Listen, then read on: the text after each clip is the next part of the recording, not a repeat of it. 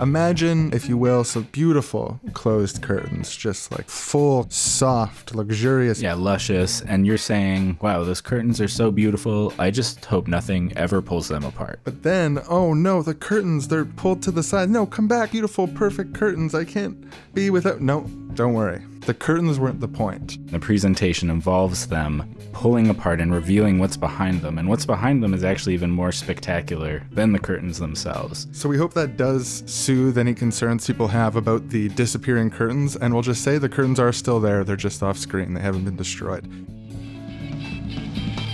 Working together to do the impossible, or we shall be faced with the unthinkable. Google Bookchin, reject domination, destroy the state, capitalist occupation. Run towards the future. Never away. All this could be yours. Imagine utopia. Welcome to the Seriously Wrong podcast, Social Ecology and the End of Capitalism, second part of our collaboration with the teachers at the Institute for Social Ecology. We are Sean and Aaron, the Wrong Boys. I'm Sean. I'm Aaron. And this is the second part of the series. So if you haven't heard the first one, there's stuff that's going to make less sense just listening to this by itself. So you're warned, you can listen to it by itself. It's still great. But if you listen to the first one first, I think you'll get something out of that. Yeah, they tell a story together. The first one talks about the current ecological catastrophe and the critique of hierarchy that social ecology makes related to that the ecological crisis is a social crisis. And this episode says, okay, what do we do about it? How do we make the world better? How do we take this critique and imagine the end of capitalism? But before we articulate the contours of a post-capitalist world and the path to getting there, rooted in a particular understanding of natural history... Oh, I know where you're going with this. The cold, hard realities of capitalism have to first invade the podcast. Yes, always the parasite. Capitalist relationships have even invaded what is in many ways a sacred space away from it, because we live under a system where basic need is not provisioned, but rather needs to be purchased with labor hours. The show is financed, including all of the equipment and labor therein, through the generous donations through Patreon. And we'd be negligent in our duties to produce further content to not mention that. So thank you to everyone who is a donor. And I also want to thank people who are donors to the Institute for Social Ecology. They're also an organization that is financed from memberships, people participating in their Patreon, and so on. It allows them to do their educational work. Our Patreon allows us to do our educational work.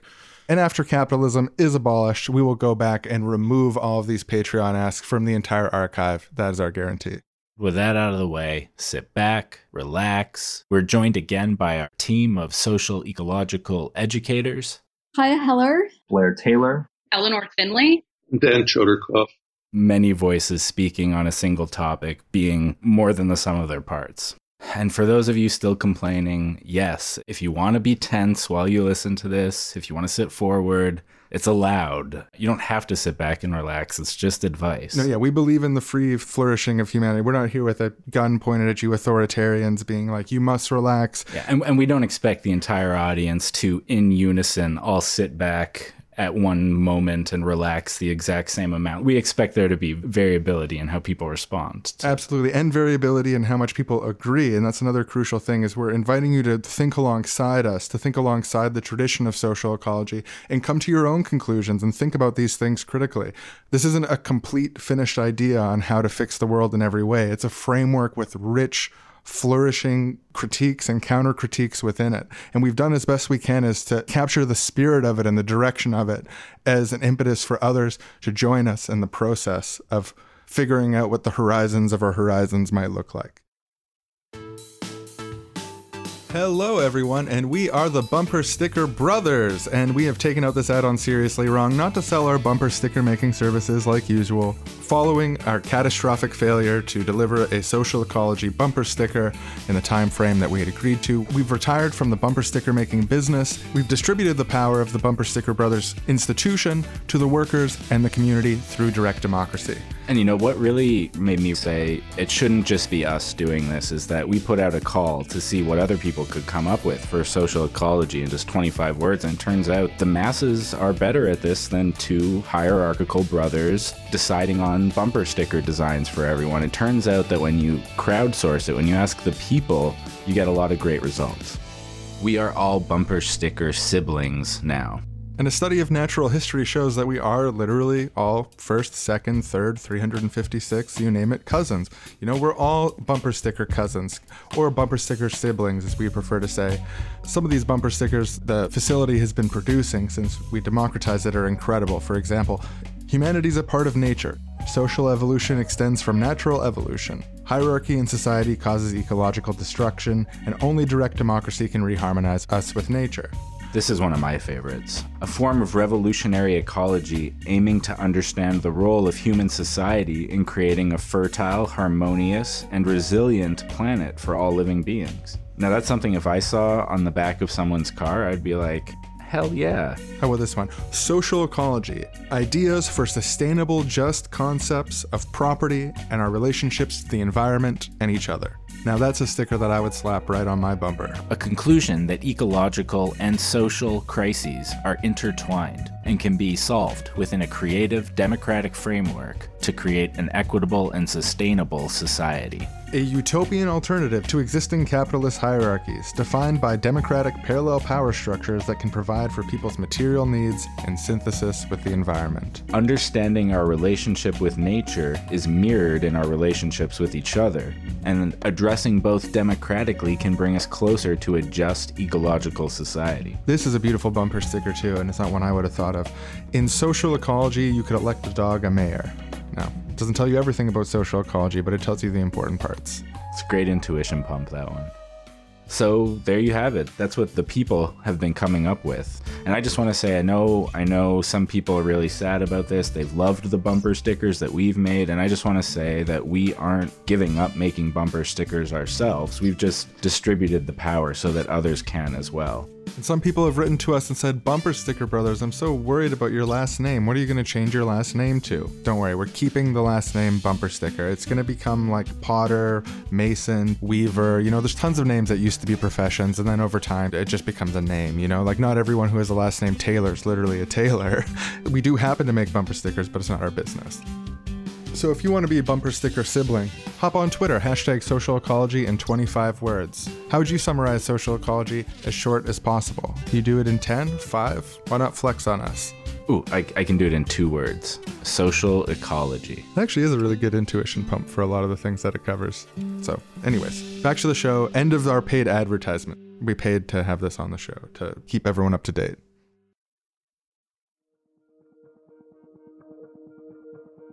I think Bookchin, one of the great strengths of Bookchin's thought, and one of the points that opens him up to critique, is that he was a comprehensive thinker. And he really thought this whole project through from a very profound philosophical position. And he insisted on consistency so that he saw his ethics, the ethics of social ecology, as something which grew out of his epistemological understanding of nature itself, and which the ethics then in turn lead to a politics. I think it can sound intimidating if you're like, well, this isn't just a political position. It's a political position that's informed by ethics. And the ethics aren't just ethics. They're ethics that are informed by an understanding of nature. Our understanding of nature is based on systems of epistemology. It's like, how do we think about thinking? I think you can hear that and be like, holy shit, there's a lot of stuff going on there that's really dense. It's a lot of work to get to the political position. But I really think those are the component pieces of a political position. You can't assert anything in politics without an implicit ethics, an implicit understanding of the world.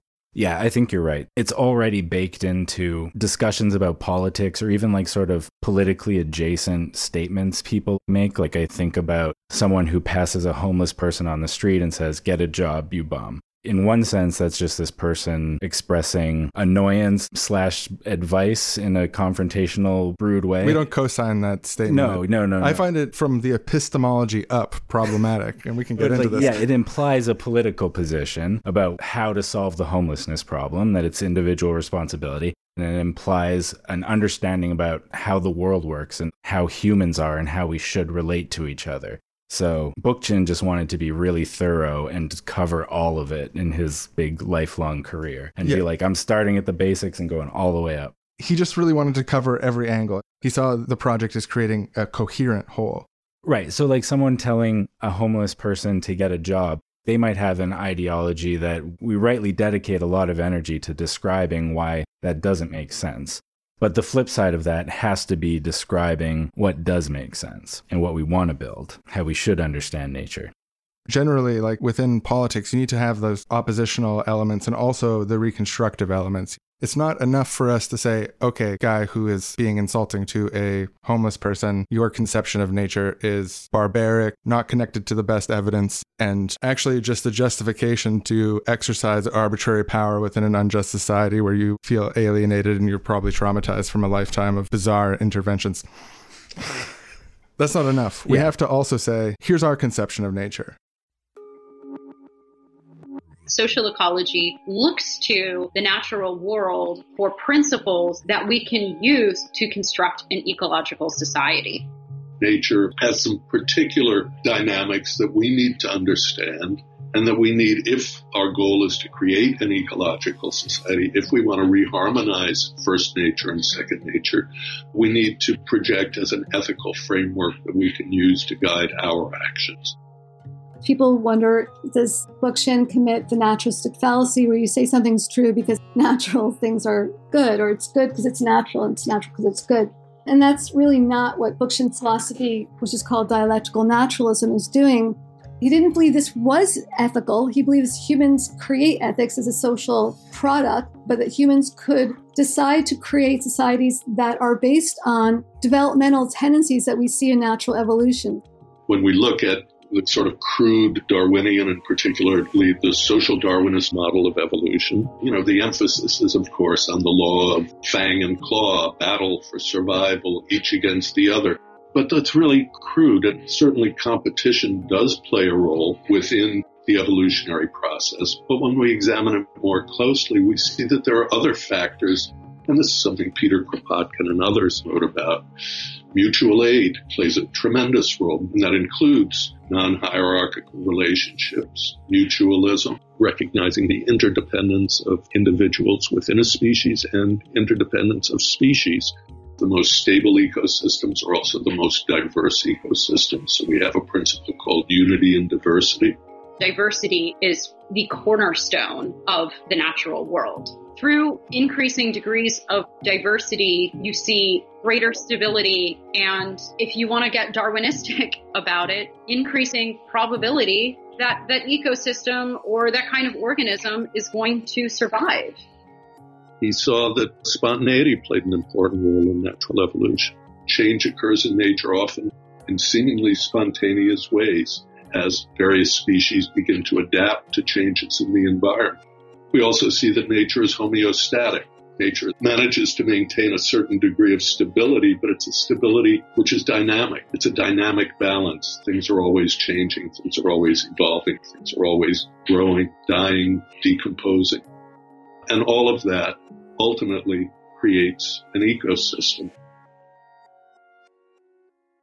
So the fundamental idea within a social ecological conception of nature is the realization of the simple fact, all species are part of ecosystems. No species is hierarchically above the others. Species aren't ranked. Humans aren't better or worse than nature, and plants aren't better or worse than animals. It's not a coherent framework to look at nature. Yeah, it's really the projection of that kind of better or worseness onto what we actually do observe, which is differences in nature.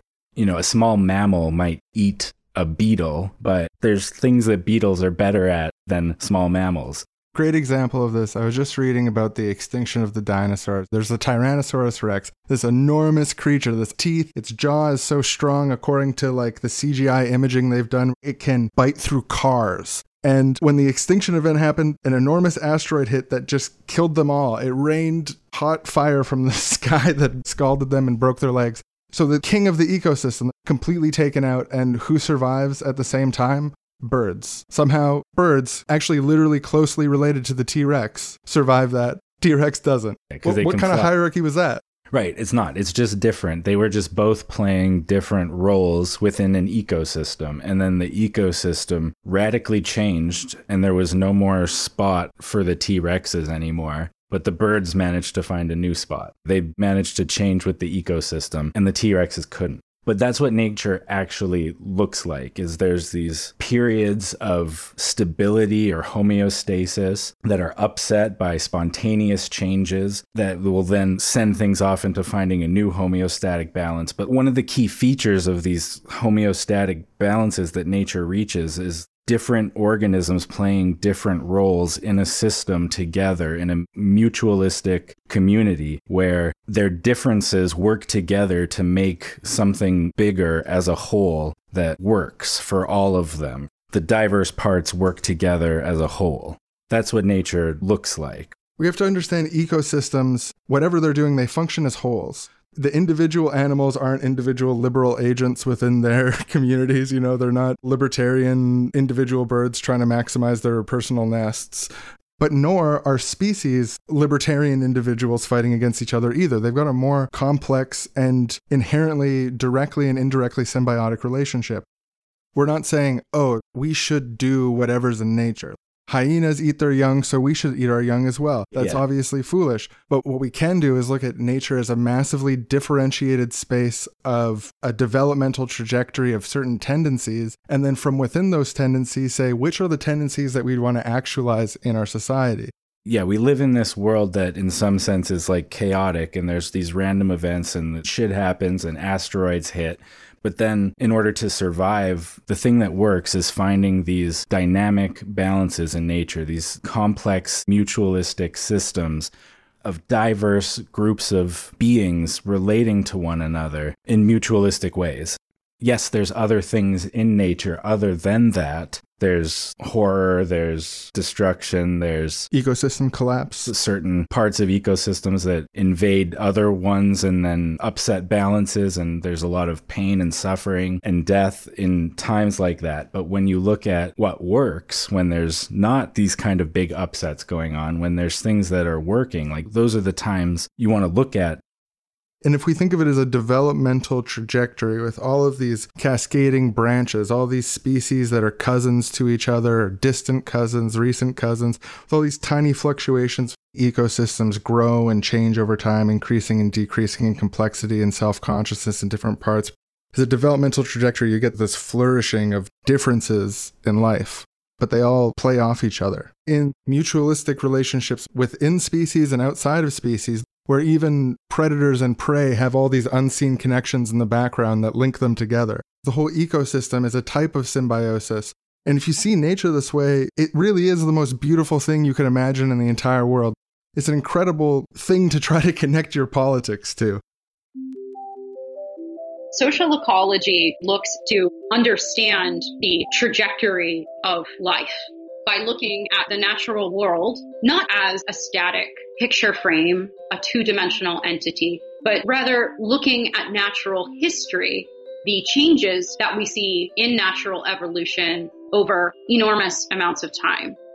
He would say that if you look at any development within an ecosystem, things tend to move from the more general to the more differentiated and complex. And development generally means that.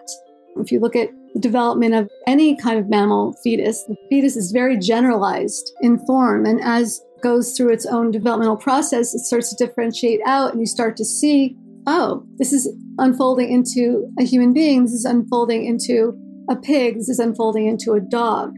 And that was really, really interesting to Bookchin, who said there's something meaningful about that move.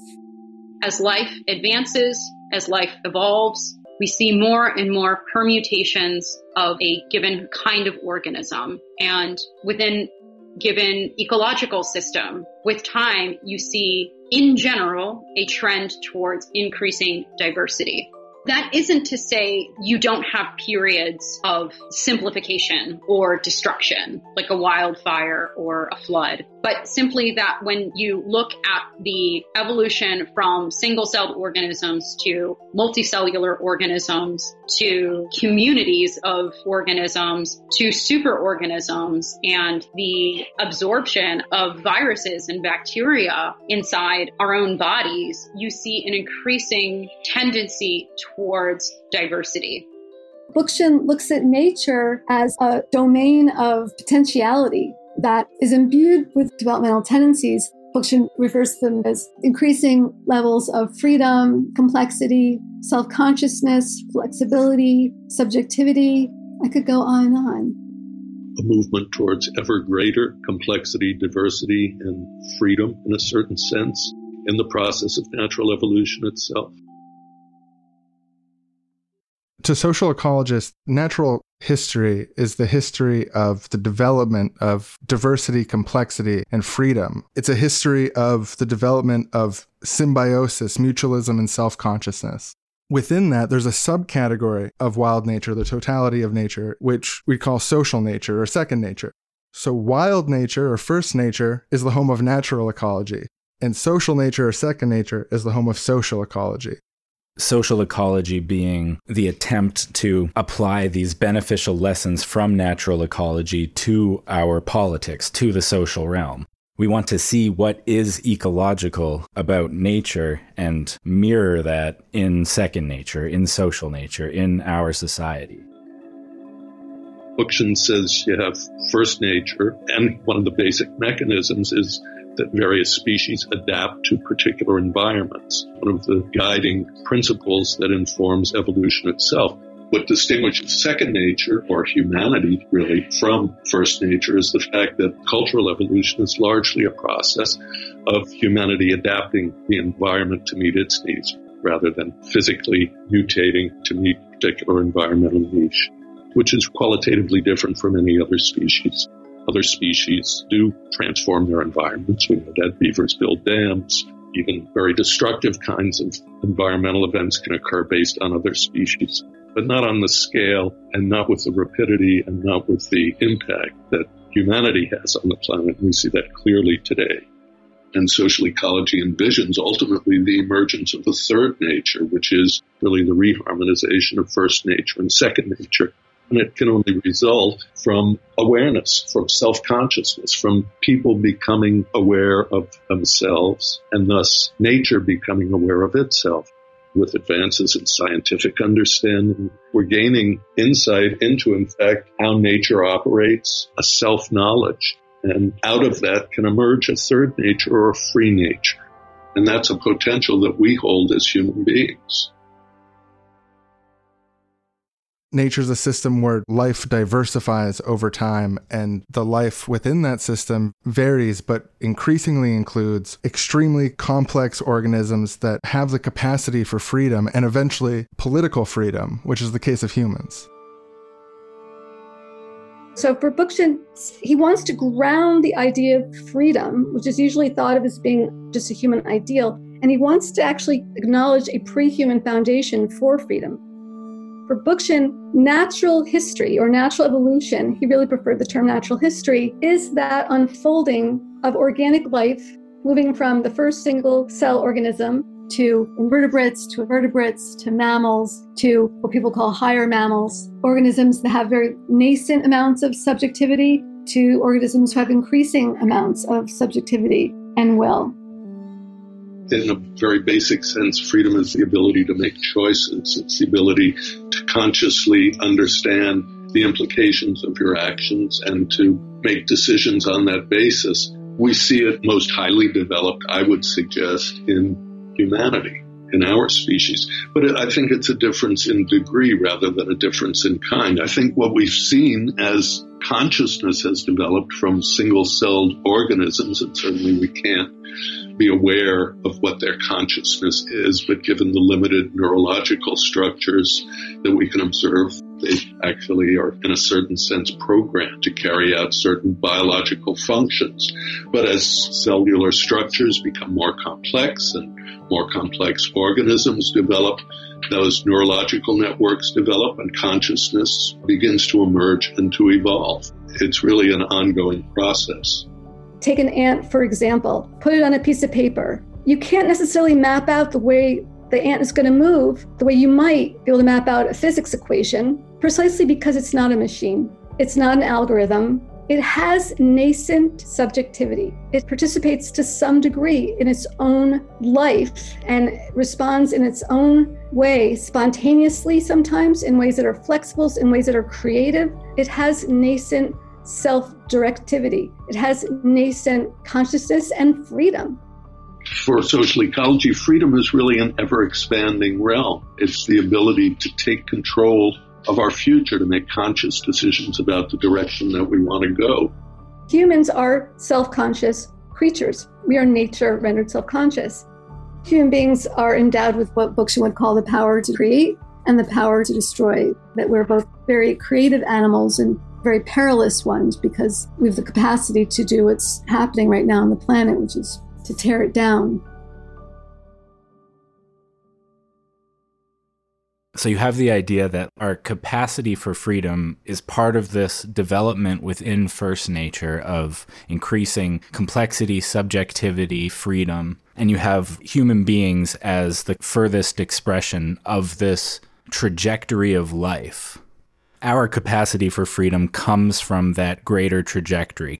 In the human social realm, just like in the natural realm, you have these bursts and flourishes of political freedom, which is like flexibility and subjectivity and diversity, etc., in the political realm. And so it's like those are kind of the same thing. Like First Nature and Second Nature are all part of nature. They're all part of one full wholeness. Bookchin, in The Ecology of Freedom, phrases this project to try to describe the natural wholeness of developmental systems, of ecosystems. He says he's trying to make the concept of wholeness intelligible so we can glimpse a fresh image of freedom. What he means by this is that by seeing the reality that social nature, second nature, arose out of the developmental trajectory inherent to first nature, increasing complexity, diversity, and freedom, we are a product of the forces of nature. And then within social nature, each of us erupts in a very similar way, that we're the product of our community. We're the product of the social relationships that we arrive in. And human beings, as these complex, very intelligent apes, we're faced with the choices of ethics and science and technology. Part of what being self-conscious beings means is that we have the power to make choices and to deliberate about ethical questions and to use our ability to be more flexible than an ant or a dog, to apply these ecological lessons to the social realm using ethics to consciously create more freedom as a trajectory politically.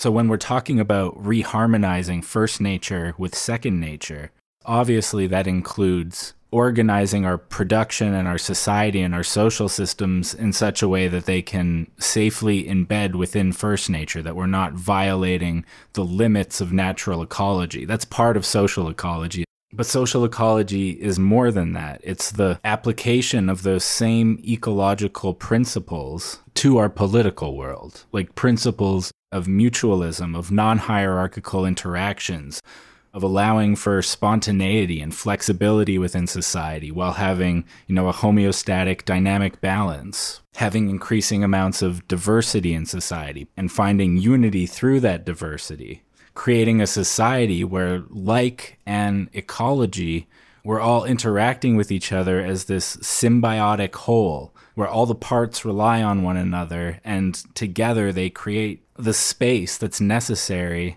for more freedom to grow and to develop. So Bookchin, he connected that to the idea of a general assembly, or generally face-to-face democracy in communities, being the function and structure of a naturalistic politics. Just like the ecosystems of the world, where the whole is bigger than the sum of its parts, and we can glimpse a fresh image of freedom by seeing our freedom as interconnected with our communities and engaging in processes which are egalitarian in nature and which allow us to express our full freedom in co-development with one another, just like we find in the natural world.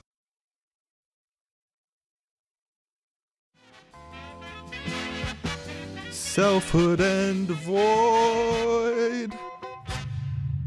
Selfhood. Just the self and the void. All I know and all I ever have known. Oh, self. Oh, void. Hey there. Whoa, hey, what the? Consciousness in a void. I'm a distinct consciousness in a void. Wait, sorry. Can you explain this again? Are you self? Kind of. To me, but not to you. To you, I'm other. Other? Exactly. A traveling sales other. So if there's anything you wanted to purchase, we could make a deal. All right, sales other. What are you hawking and selling here today? Well, one of my most popular items is this right here. This is a nature. It's called nature. A lot of selves and voids want to experience, rather than just a pure blank infinity that is all the same, like a void. Yeah. They want to experience something that's more like a nature, which has kind of infinite variability. And like here, if you just peer into it, you can see there's all these plants and other creatures as well. Oh, wow. That's what's meant by nature, the trees. The trees and the little, I don't have terms for that in particular, but it's quite an odd walking, that's an moving ocean. tree. Oh, I see. Oh, you meant that. That's a turtle on the side of the ocean. Yeah, they all have names. Oh, okay. You'll get it. Sorry, I've just been a selfhood and a void. This is all news to me. Well, this seems quite neat. Yeah, and what you're seeing here is only part of it. Only part of it? That's incredible. This is kind of the fine print, and I'm a traveling sales other who doesn't like to pull one over on people, so I always let people know the fine print. Oh, well, thank you so much. So this nature, it's not just an object. This isn't going to stay the same. When you're buying this, you're buying a whole trajectory. Wait, so I can't count on this tree and those trees and that little walking ocean? The trees will die, the continents will move. It's never going to be the same as it is right now again. It's always changing.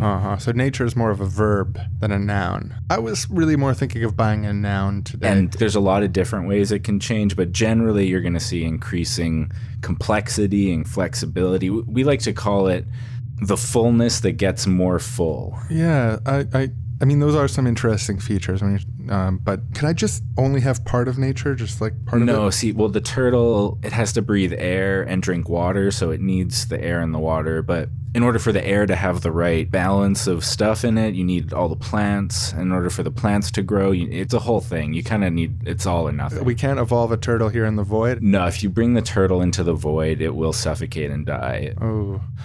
And a lot of people don't like, if you want the ever-increasing fullness and stuff, it's kind of what they naturally do, but there are limits to kind of what you can do to it. If you pump this nature all full of certain chemicals, then all the other things die. There's just kind of these natural gives and takes and balances, and in order for the increasing complexity and freedom to emerge, you kind of have to stick within those limits. So that's another thing people don't like sometimes. I don't know. Could you make me a version of this that sort of works on a hierarchical basis, like command and control, things above each other? Yeah, but also just broadly more like pyramidally shaped in its essence and its very nature from fundamental first principles? Ooh, yeah. Some of the other sales others, they do try to make natures like that, but in my experience, as trajectories, they kind of fall apart right away. It doesn't really work. I don't make natures like that. Every nature like that I've ever seen has disintegrated and exploded, which in a void can be kind of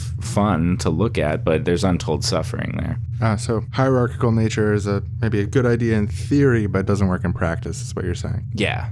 Well, I am sorry. I prefer my selfhood in the void to thinking about this sort of developmental trajectory thing. So if you could leave me to my void, I will just... Be, I assume, to be, in the void. And to think. To think is to be. Well, yeah, absolutely. If that's the decision, I don't like to put pressure on people. I'm an honest sales other. I'll find another consciousness in a void who might be interested in a nature, and no harm, no foul. So thanks for hearing me out. Well, thank you. And thank you for taking the time today to explain these details to me and to warn me for the reasons why I might not want it, because I found that very honest. And some people just really do want it. They want to experience ever-increasing freedom. But some people don't care, and that's fair. Yeah, more of a self and a void, but have a good one. Bye.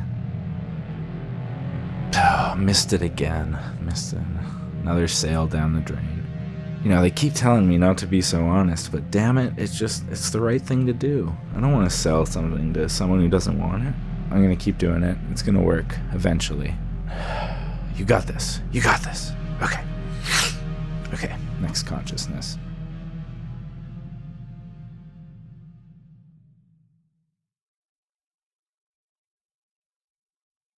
Whew, well, that is some dense, heady theory. All this analyzing nature and deriving ethics from nature and then deriving politics from those ethics. It's great, but it can be tiring sometimes. You know what we say? You need philosophical and ethical inquiry to change the world, but to really get into it for a long time can be tiring on the brain. That's a classic phrase. Yeah, sometimes you just need to ground yourself. The philosophical ideas are like leaves and the flowers on the tree, reaching up to the sky, kind of way up in the clouds. But you also need the roots down in the ground, connected to the earth and to practical reality, you know? Materialism. As a set of revolutionary philosophical ideas in an ecology of revolutionary philosophical ideas, it's an evolutionary strategy for something like social ecology to have cool, showy leaves, like, dialectics. The structure of nature. Simultaneous rejection and embrace of anarchism. Like, that's nice, it attracts you. But you also need to have a firmly planted base, the roots in the dirt. To get us into the dirt, to help us with the dirt, we thought, let's get a dirt expert. And is there a dirt expert that's also a social ecologist? And it turns out there is. Grace Gershuni, social ecological educator and ecological food security activist. Hi, Sean. So what's revolutionary about dirt? Dirt pill us. I have long believed the impetus to change the food system is kind of the leading edge of the revolution that we need, the political revolution, because it is such an immediate need that people have lost the ability to provide for and control in their own lives. Self-provisioning for the basic staples of life, healthful basic staples in life, is still a long way away for most places.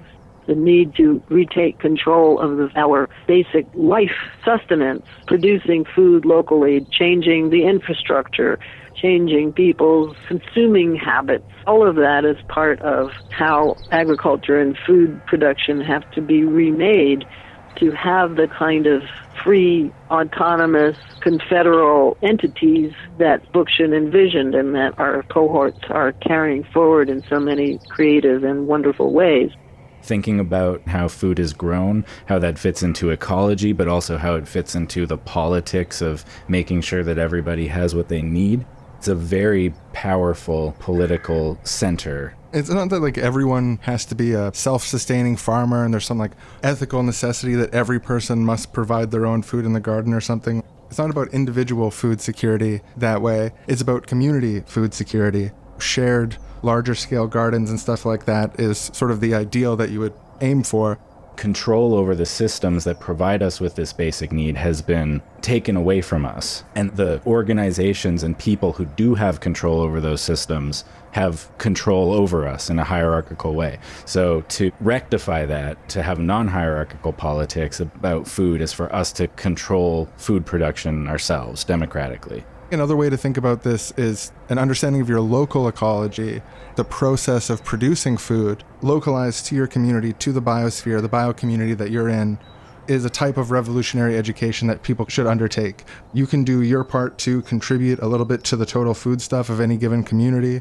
No matter what sort of weird revolution, counter-revolution things happen in the future, if we end up underneath a techno-neo-feudalism, it's going to be useful information then. If we end up under some sort of nuclear primitivism, it's going to be useful under then.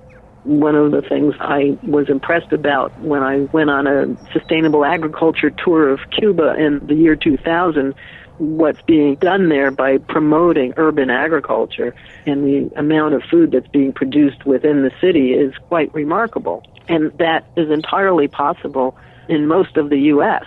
and in places where there are ecological limits that make it ridiculous to have a large city like in the desert.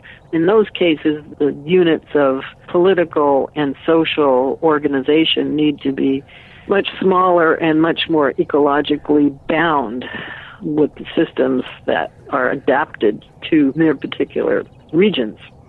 I think, too, like participating in a garden, whether it's your own or in a community or just learning about how it works, I think is a type of experiential education about a lot of this stuff that we've been talking about. The strength of biological diversity and like having these different plants, growing them together. Nobody who grows a garden thinks that radishes are ethically superior to tomatoes.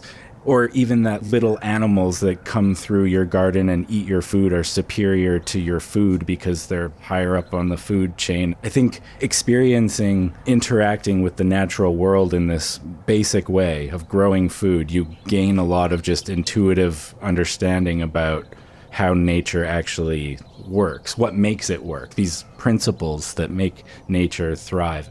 You know, I grew up in the city, never had a garden. I had spent some time in Montreal and got involved with the food co-op movement, began to learn about nutrition, began to learn about how to prepare healthy food and what was healthy food, and realized the only way that I was ever going to be able to afford the healthy food was to grow it myself.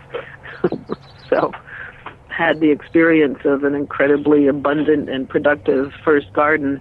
I was totally hooked. And so that led me down the agriculture rabbit hole. I began learning about soil health, which is something that Bookchin wrote quite a bit about, and which won my undying admiration for his insight at an early stage.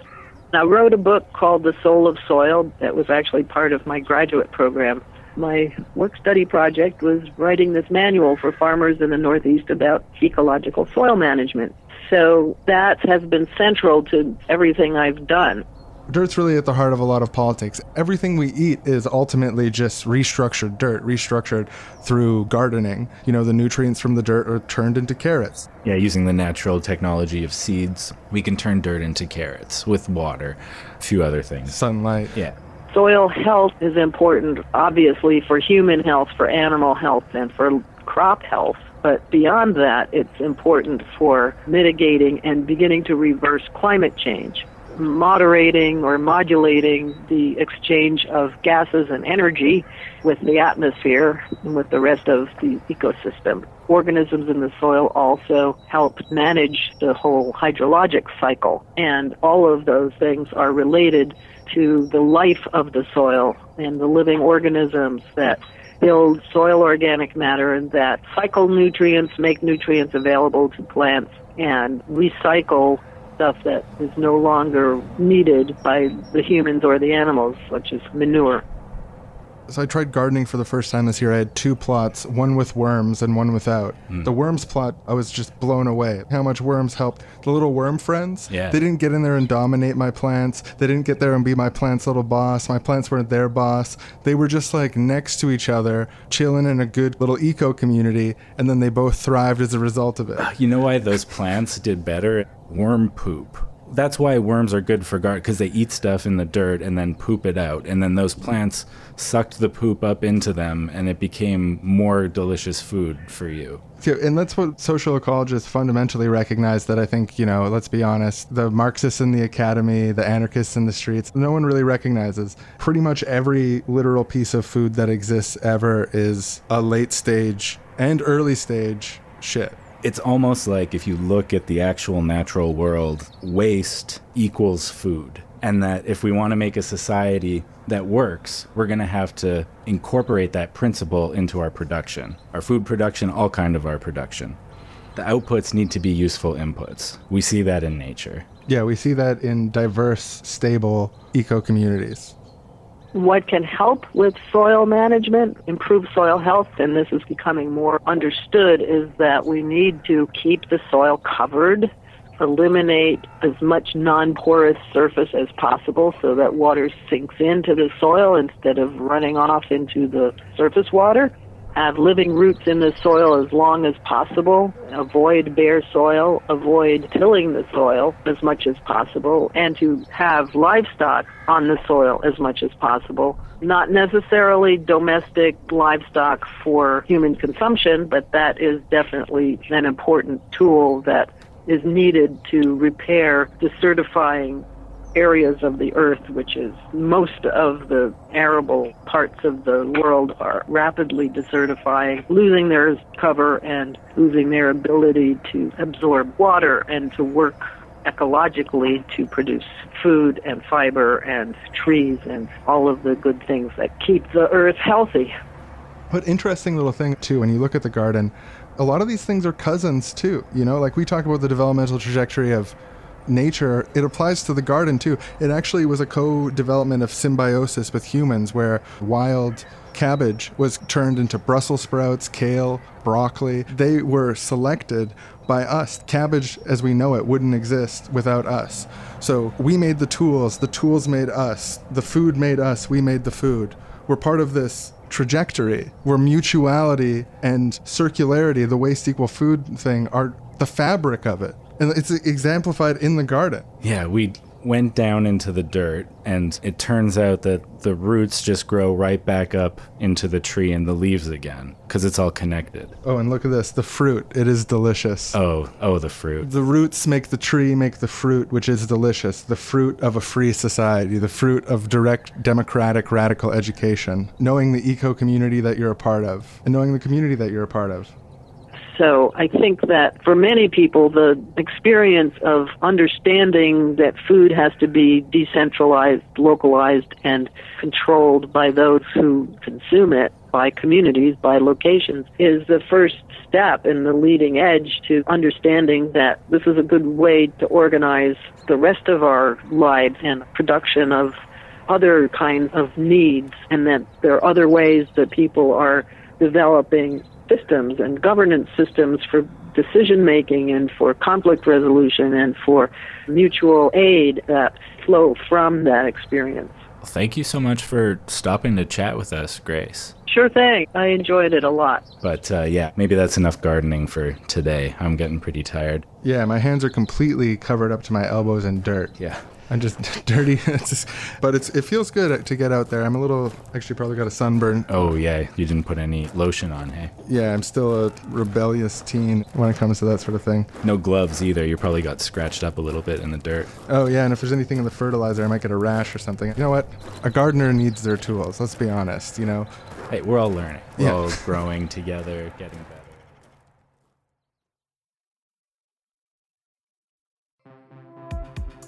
Today's episode of Seriously Wrong is brought to you by Fullness Goggles. Now, as we all know, we exist within ecosystems, but it can be really easy as just one part of that ecosystem to start seeing everything just from your own perspective, or to forget about all the invisible connections between you and the other creatures and the plants and the water cycle and all these things over time, how it's all part of one thing together. It can be hard to see that with your eyes, and so that's why we invented Fullness Goggles. Now, I'm a nature lover. I love to go out there and see, the birds singing and flying around. He's not kidding. Trees. He never shuts up about it. He can hardly get me back to the advertising studio because I'm so busy sightseeing and reflecting on that sort of stuff. But with Fullness Goggles, these completely voluntary goggles can be used to see the wholeness, the fullness, even within something as simple and small as seeing the first robin of spring.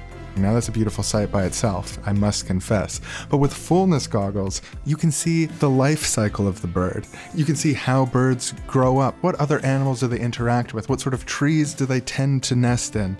What the threats are to their survival and the things that allow them to thrive. And you can see the developmental trajectory where you came from, even recognizing that, holy cow, this beautiful red robin is a descendant of literal dinosaurs. As a nature lover, it's a thrilling experience.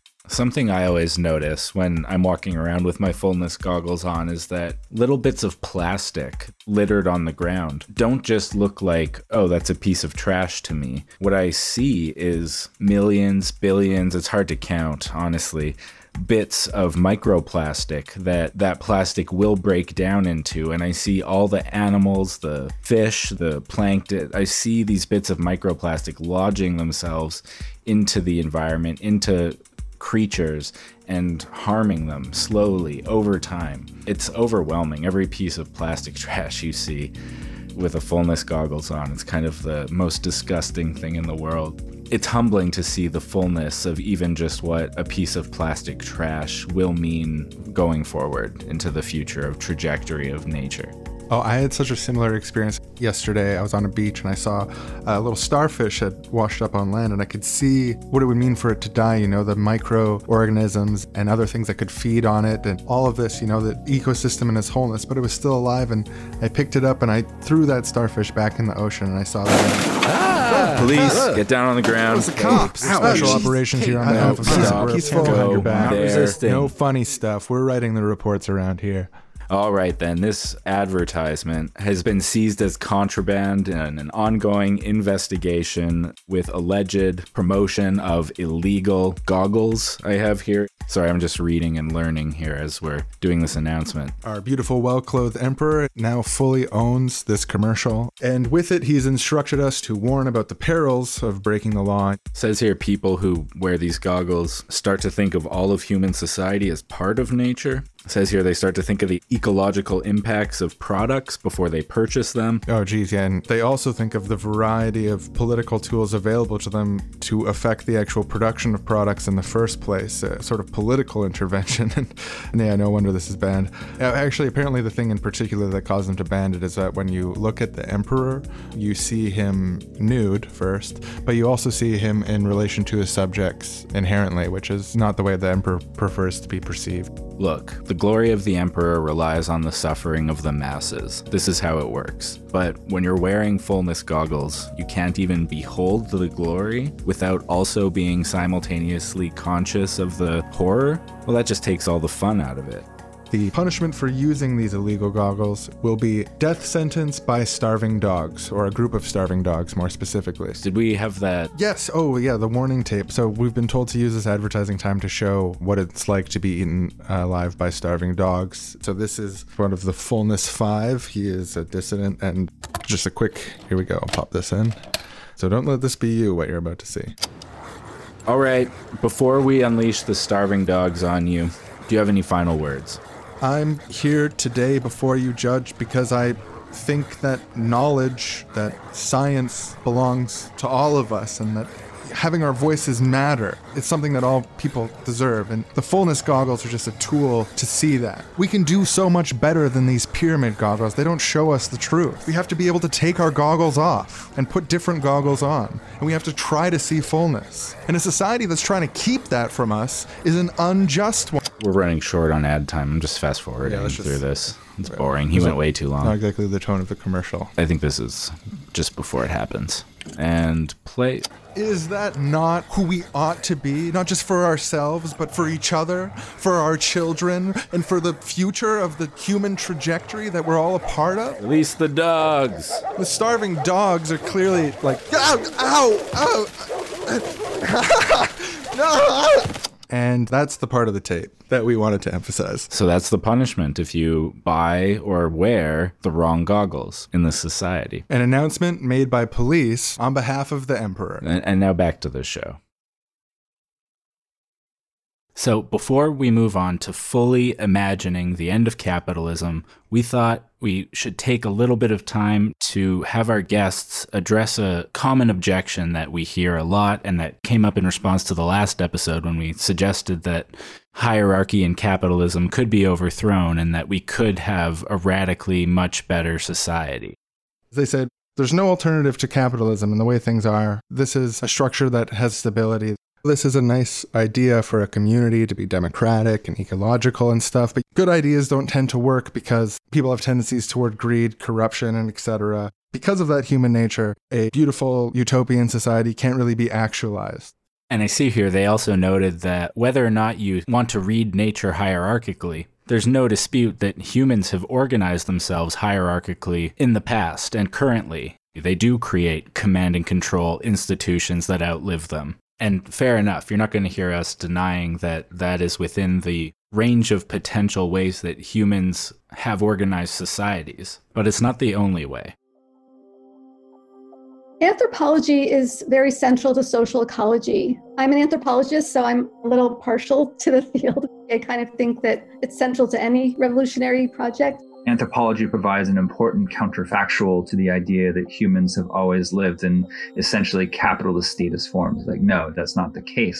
When you study anthropology, you get this sense of scale.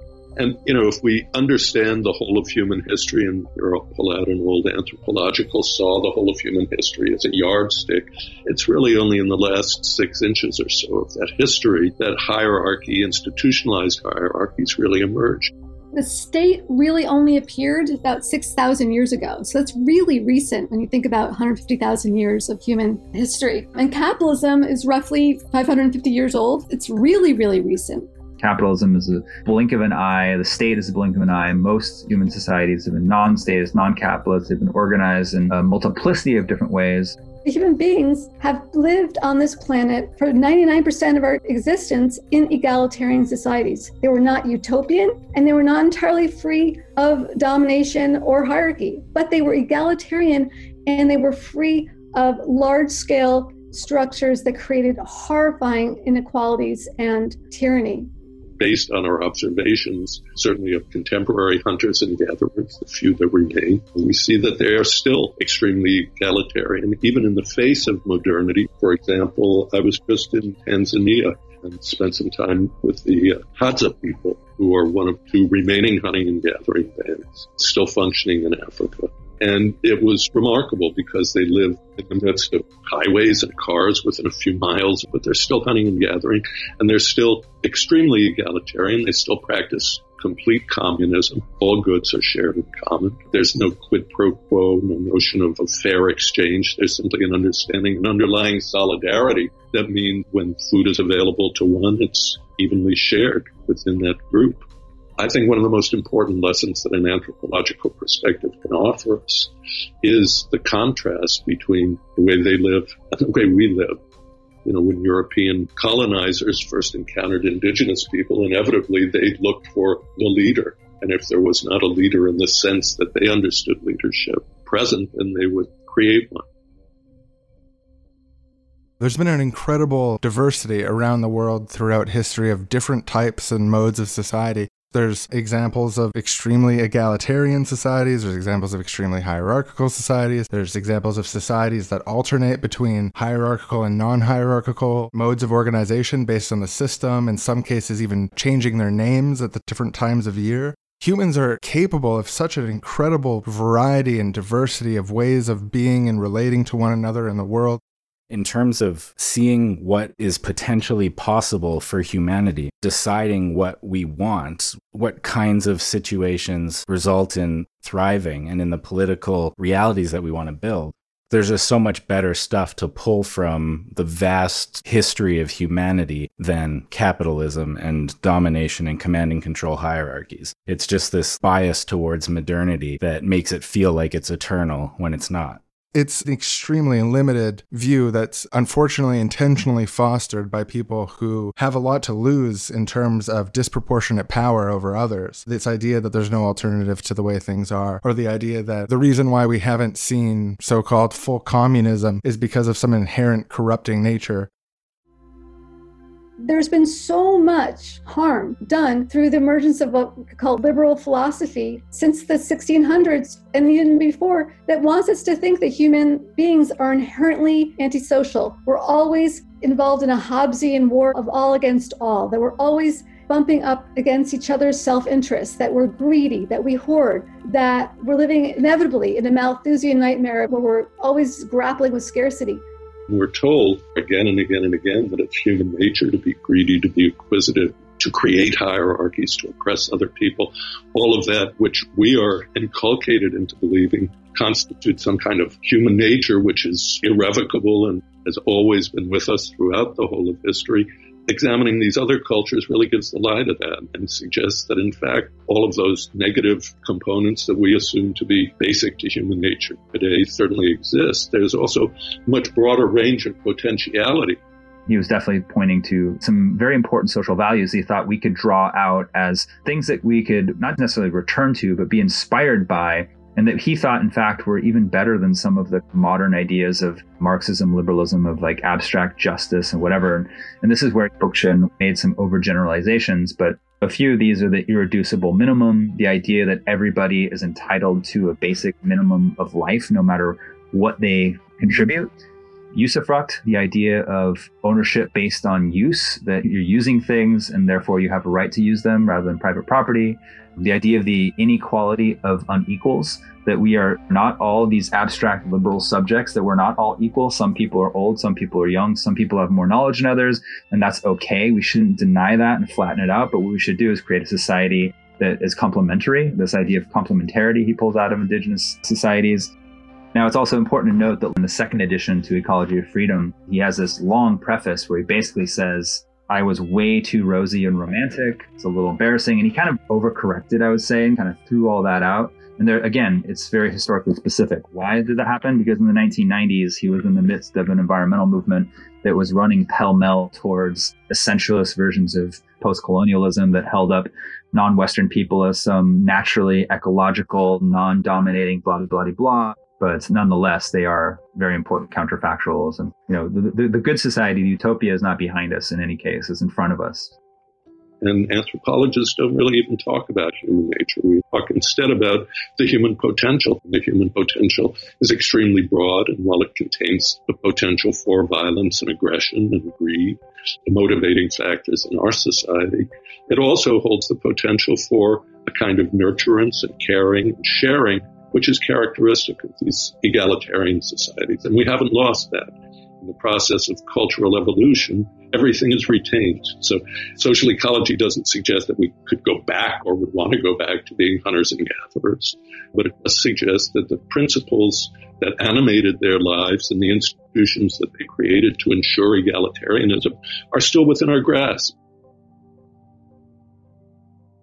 So I guess not only are hierarchical institutions not ubiquitous throughout human history, it actually just turns out that we can build all different kinds of institutions, and that maybe the institutions we have today are the way they are because of the corrupting influence of certain contingent power relationships. So if we say, okay, it's not that human nature is to always become corrupt, it's that power can be a corrupting influence, so therefore we can prepare our institutions to decentralize power, distribute power, and create democratic institutions where people's power is actually weighted relative to a just sense of proportionality. You can address the issue of power being corrupt without saying that it's the nature of humanity, because we find in a lot of circumstances, people have enormous tendencies towards pro-social behavior. There's a bunch of behavioral social science on this stuff. Like, people are extremely social from a really, really young age. It's really part of who we are.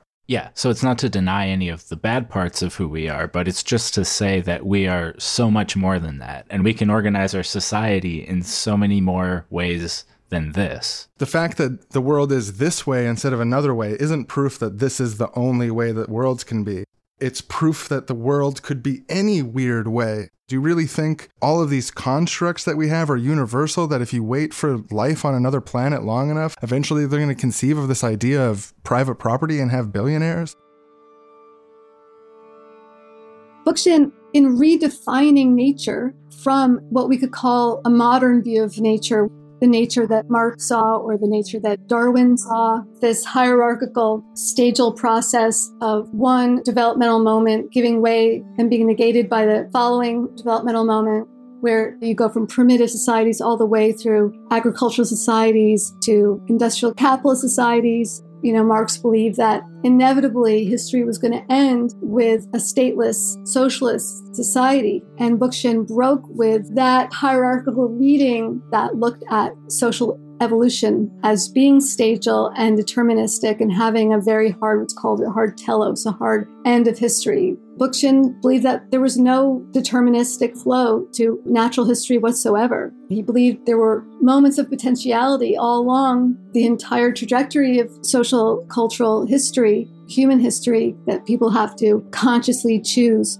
And that this work of trying to create a new society is the domain of human will, not destiny whatsoever.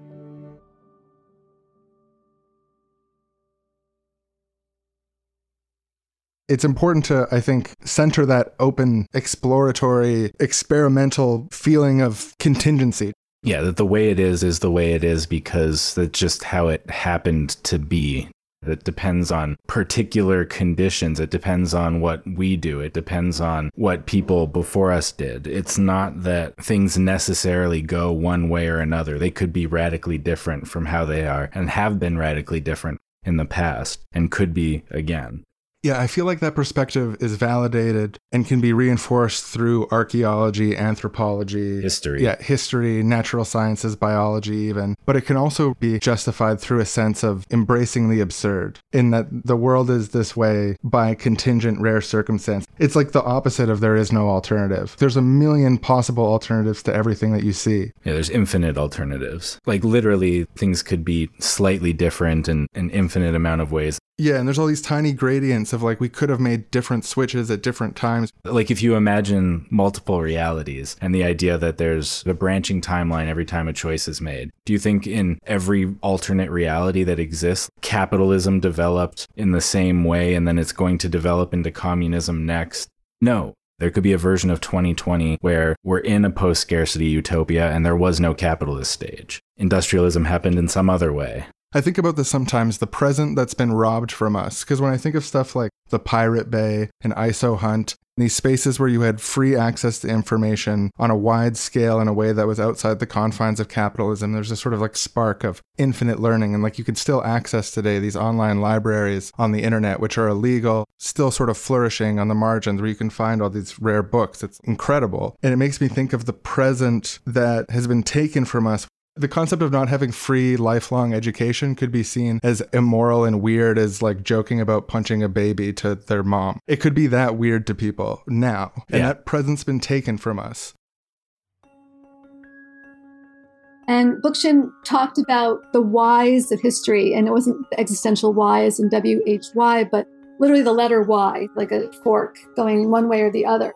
That at any historical junction, there was almost an infinite number of ways that history could go, and that people who tell the history and create the ugly society we live in try to make history look like it could have only gone the way that it went. And Bookchin liked to go back, look at these Ys of history, these branches that got lopped off, to see what was promising there, what was potentially radical and revolutionary and emancipatory there.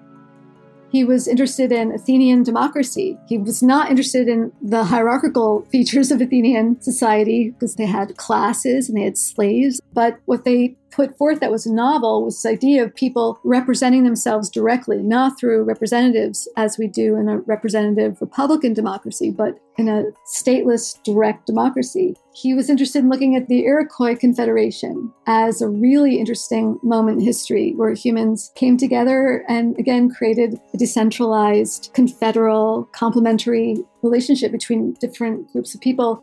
And he was interested in the Paris Commune. Oh my God, he just spent so much time talking about, his eyes would just sparkle and he was wildly passionate talking about the Paris Commune as this moment in which history could have really gone a different way. And the people living in the Paris Commune who were creating it really had this notion of creating a decentralized kind of communalist direct democracy. He looked at slave rebellions, the Indian Revolution, the Haitian Revolution. So history is central because it has to be combed through to look at moments that have been discarded, the turns not taken. We can find there moments of our own history as human beings that show that we have the potential to be cooperative and egalitarian and ecological. And history is really important, literally for our own self-esteem as human beings, that if we look at these hidden histories, we can regain our revolutionary nerve and our revolutionary imagination.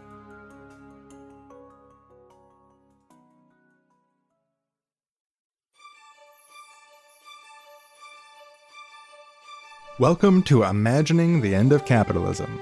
It's the name of the episode. It's about time we get down to it. Both are challenging in their own way, but imagining the world after capitalism is a little bit easier than imagining the transition, an actual real world transition away from the system that we've lived our entire lives believing to be the way of things. That moment, that Kodak moment or Instagram moment. Yeah, well, it could be a duration more so than a moment. I think you're right. We've got a tendency to want to have that Instagram moment for revolution. But I think really thinking about this seriously, we do have to think about it in terms of a trajectory that extends years, probably a decade at the low end. And I would say that the trajectory towards the end of capitalism started hundreds of years ago and is still ongoing. So if we want to think about the end of capitalism, it might be useful to split it up into three sections. There's the preconditions of the transition, the preconditions of revolution, the metaphorical soil. Then there's the transitionary period. And that's like the plants growing, right? You've planted your revolution in your soil and it's growing, but not yet fully ready. And then the third is the sort of moment where we reach the end of the transition, where the transition is complete. Harvest time.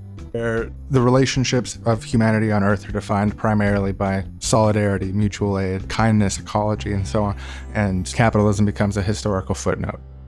But yeah, let's take these one at a time. So the preconditions. If we want to grow a revolution, if we want to move along the trajectory towards increasing political freedom, what are some of the preconditions? What do we need in the soil?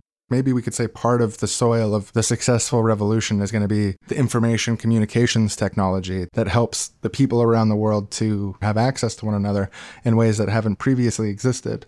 But I think that the heart of it is education, knowledge, sharing of information, building relationships and political knowledge up in communities. Like that would be sort of the soil phase of revolution, which everyone's already sort of inherently in, no matter the era that you're in. Yeah, preparing the soil. Like you're usually not starting from void with nothing in it. It's just that the soil that's there isn't perfect, but there's useful stuff in it. You just got to make a few adjustments, maybe add a bit more water, maybe understand humanity's place in the trajectory of nature, maybe understanding the interconnectedness of the social crisis and the ecological crisis. And recognizing like ideological weeds that are going to impair the growth of the garden. Now, I'm not just talking about any sort of, like dandelion has nutritious benefits. People eat dandelion, but there's destructive plants that can really damage a garden. And in the same way, in the realm of ideas, in the realm of the ideological soil we try to build together, fascism and racism, anti-Semitism comes to mind as the type of weed you don't want to grow in your revolutionary garden. Yeah, that kind of stuff will ruin the whole garden ecosystem. So there's a lot of ways that it could happen. We don't know the shape of the future, but when I think about the spread of Occupy Wall Street camps all around in 2011 or the Me Too movement, new common sense emerged through the change of information communications network, and also based heavily on learning to listen to each other in new ways. So there was like a political contagion across common sense of ideas that help us to better understand and listen to each other and see our place in the world.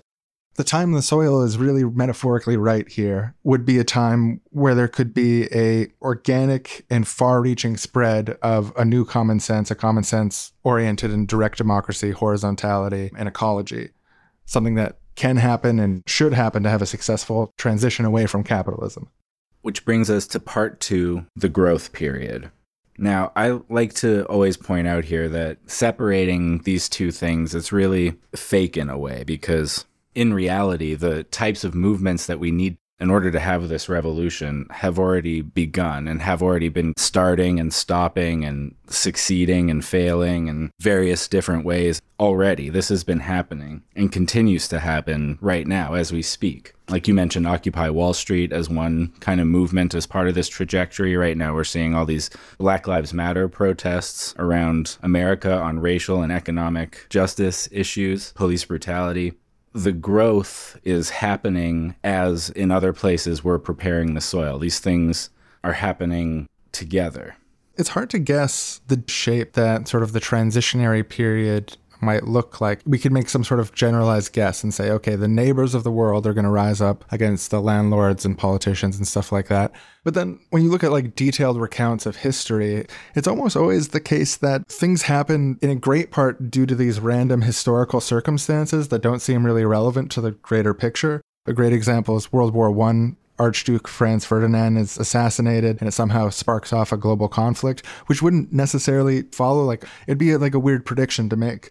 In the same way, to make that specific of a prediction of like what series of events could cause regions of the world or locales to cast off the system from before, which it seems like a pretty consistent thing throughout human history, is like when there's unjust conditions, people turn against them. And if it becomes sufficiently unjust, revolutions happen. But it could happen in any number of bizarre ways. It could be like a certain celebrity reads a certain book and appears on a certain late show, which, like who knows how the historians are going to track the beginning of where something really pops off in a different way. It could be that what's happening right now in northern Syria with the Rojava revolution inspires copycats in other parts of the world and they start confederating. That's like one of the clear trajectories towards a different world that starts arising. But I think in this transitionary period, we need to keep our analysis open to seeing the potentials that are in front of us, but without a harsh ideological lens that's going to steer the interpretation of the facts, especially when it comes to a question as important as this. Like, we want to universally emancipate humanity from the way that capitalism holds us down. So the transitionary period could go in any number of a variety of like parallel ways, or even parallel ways at once that end up converging later. Yeah, and this growth period of different movements in that direction has already lasted lifetimes and seems likely that it will continue to do so. Bookchin was working on social ecology for far longer than either of us have been alive. But if you trace it back, this trajectory stretches back long before even he was born. And I think it's important to mention that and to face the reality that the end of capitalism could be decades or even hundreds of years into the future from where we are now. The perfectly realized ethical, social, ecological, directly democratic society that we want to build likely isn't something that anybody pushing for it today will be around to see. And that doesn't mean that, things aren't growing in the garden. It doesn't mean you can't pick a few berries here and there. There's real progress and achievements to be made prior to the full, complete end of capitalism. It's not like everything before that will be meaningless. Yeah, it makes me think that in the realm of gardening metaphors for revolution, to think of the revolution as the harvest, or like this thing that's in the distance where things are going to pay off. It's true in a sense, but we can say there's going to be a lot of harvests along the way. We can say that we're stuck in the growing phase of the single garden metaphor, but the reality of the world is that it's made up of many, many gardens, and we can constantly grow and experiment and try and learn from experience. Because I think if we frame revolutionary politics around the assumption that there's going to be the cataclysmic moment later in our lifetimes where there's a sudden change, we're going to miss out on the chance to harvest a lot of gardens along the way and keep our plans achievable sizes that we can contribute to and see the difference. And everyone knows that you can't just start from scratch and be like, okay, I'm going to build the world's tallest building and that's going to be my life's work. You have to go through the process of learning how buildings fundamentally function. You can start by building shelters, you can start by building larger shelters, and you can share information. Yeah, and even the great cathedrals of Europe, these were often things that were constructed multi-generationally. And the person who dreamed them up and the people who spent their lives working on it were people who never got to see the finished product. And if that's what they were relying on for their motivation to build the cathedral, that they got to see the end product, they wouldn't have started building it. So on one hand, we have to acknowledge to ourselves that we're not going to see the end of capitalism. We're not going to see the last light go out. But at the same time, we can build spaces that represent the values and represent the ways of being that we hope to become the dominant ways of being someday. The baseline interpersonal communism of day-to-day life taken to institutional forms. And we can build spaces and we can experience spaces within our life through the practice of experimenting and learning more about the sort of work of building political consciousness, building political institutions and organizations, and increasing the sort of realm of human freedom by making people's voices matter and in creating politics where every voice is listened to. This middle thing of experimentation, we can see a lot within that. I mean, things are going to have to get a lot better than they are now to get us to the point where we're at the moment before the actual full end of capitalism. We have to get to a point where the harvest is imminent. Do you know what I mean? This transition period is something that's going to be a long thing, but at the end of it, you're almost at the end of almost everything is no longer capitalism at that point. The food is about ready to be harvested. All global gardens are thriving at this point. There's been a trajectory of increasing fullness, flexibility, and political freedom that's brought us to the point where the end of capitalism is happening. That's the trajectory of this middle piece. It's getting us to the almost moment. Yeah, it's funny. You more often hear people say things are going to have to get a lot worse before there's a revolution. But you just said the opposite, and it seems way more true to me, which is things are going to have to get a lot better before we can end capitalism. And then, I guess actually part 3, imagining the end of capitalism itself, that moment. I mean, once you're there, and I feel like it'll just kind of be oh, finally, that's done. Yeah, It's like maybe people won't even notice. if you mentioned it to someone, they'd just be like, oh, I thought that ended like a decade ago. We've been living under a society which doesn't use capitalist relationships in day-to-day life for generations and generations, but technically there's like a grain trading system between certain nation states or something that goes on, and they're like, what are you even talking about? The end of capital? It's just like the signing of a pen between two bureaucrats who are indifferent, who are like, this trading arrangement based on currency and private property is outdated. Like, we can just use the system we use for other types of trade. And just like that moment is the Instagram Kodak last moment of capital, like two indifferent bureaucrats signing something. Yeah, not realizing the historical import of it, but it's something that's pointed out decades later, and like the full history of capitalism. Someone's like, that actually was it. That was the moment. And it's funny, they were both considered such conservatives at the time, but they just saw it was common sense because it was so dumb that this old system still existed. It was sort of like... people were already thinking about the next trajectory at that point. That you were at the end of the previous one, it kind of like, you just don't think about it that much. So I don't know, that's probably what the actual end of capitalism will be like. No, I think that is a lot closer than some other theories I've heard.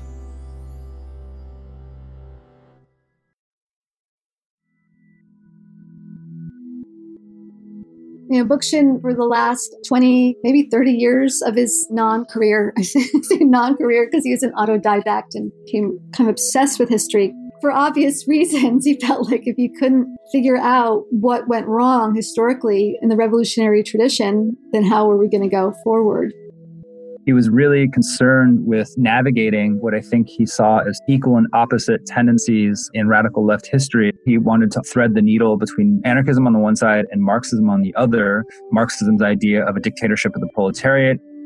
Marx assumed that once capitalist production relations were broken, the state would wither away. And he, in a way, was naive. He never articulated a full political program for a socialist society. This was a disastrous oversight because in practice, Marxism slowly became a project to take power from the state, but never transforming that power. They took the reins of the state and they became the state. They became a hierarchical institution.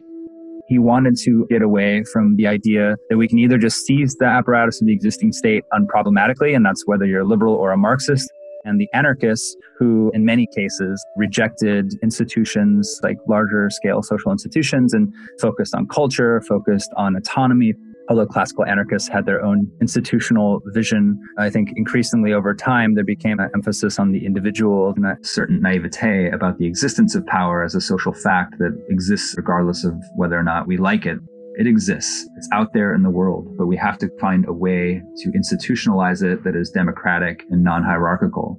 Is the starting point for developing communalism. Is something he's trying to draw out the best of the Marxist and the anarchist traditions and the radical democratic tradition to really come up with something that's different, that tries to thread the needle between this pendulum of street protests and often non-institutionalized forms of mutual aid or resistance or what have you, and then on the other hand of the state. And we've seen this over and over again throughout the history of the left. The failures to either, if you're Weather Underground, create a revolution, or if you're the folks that went in the long march to the institutions to take over the Democratic Party. So you just see this back and forth, back and forth. We see it again now from Occupy to Bernie.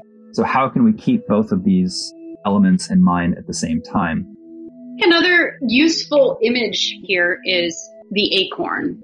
In natural development, the developmental trajectory of an organism is embedded in its smallest form. Given appropriate conditions, soil, water, sunlight, an acorn has the potential to become an oak tree because of how that acorn is structured.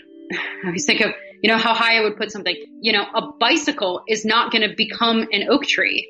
And we need to apply this thinking to our social movements. The Leninist movement, they wanted a top-down authoritarian movement to convert into something grassroots and worker-led. We need to really think through what is the seed that is going to have the potential to become the revolutionary counterpower to take on capitalism and the state.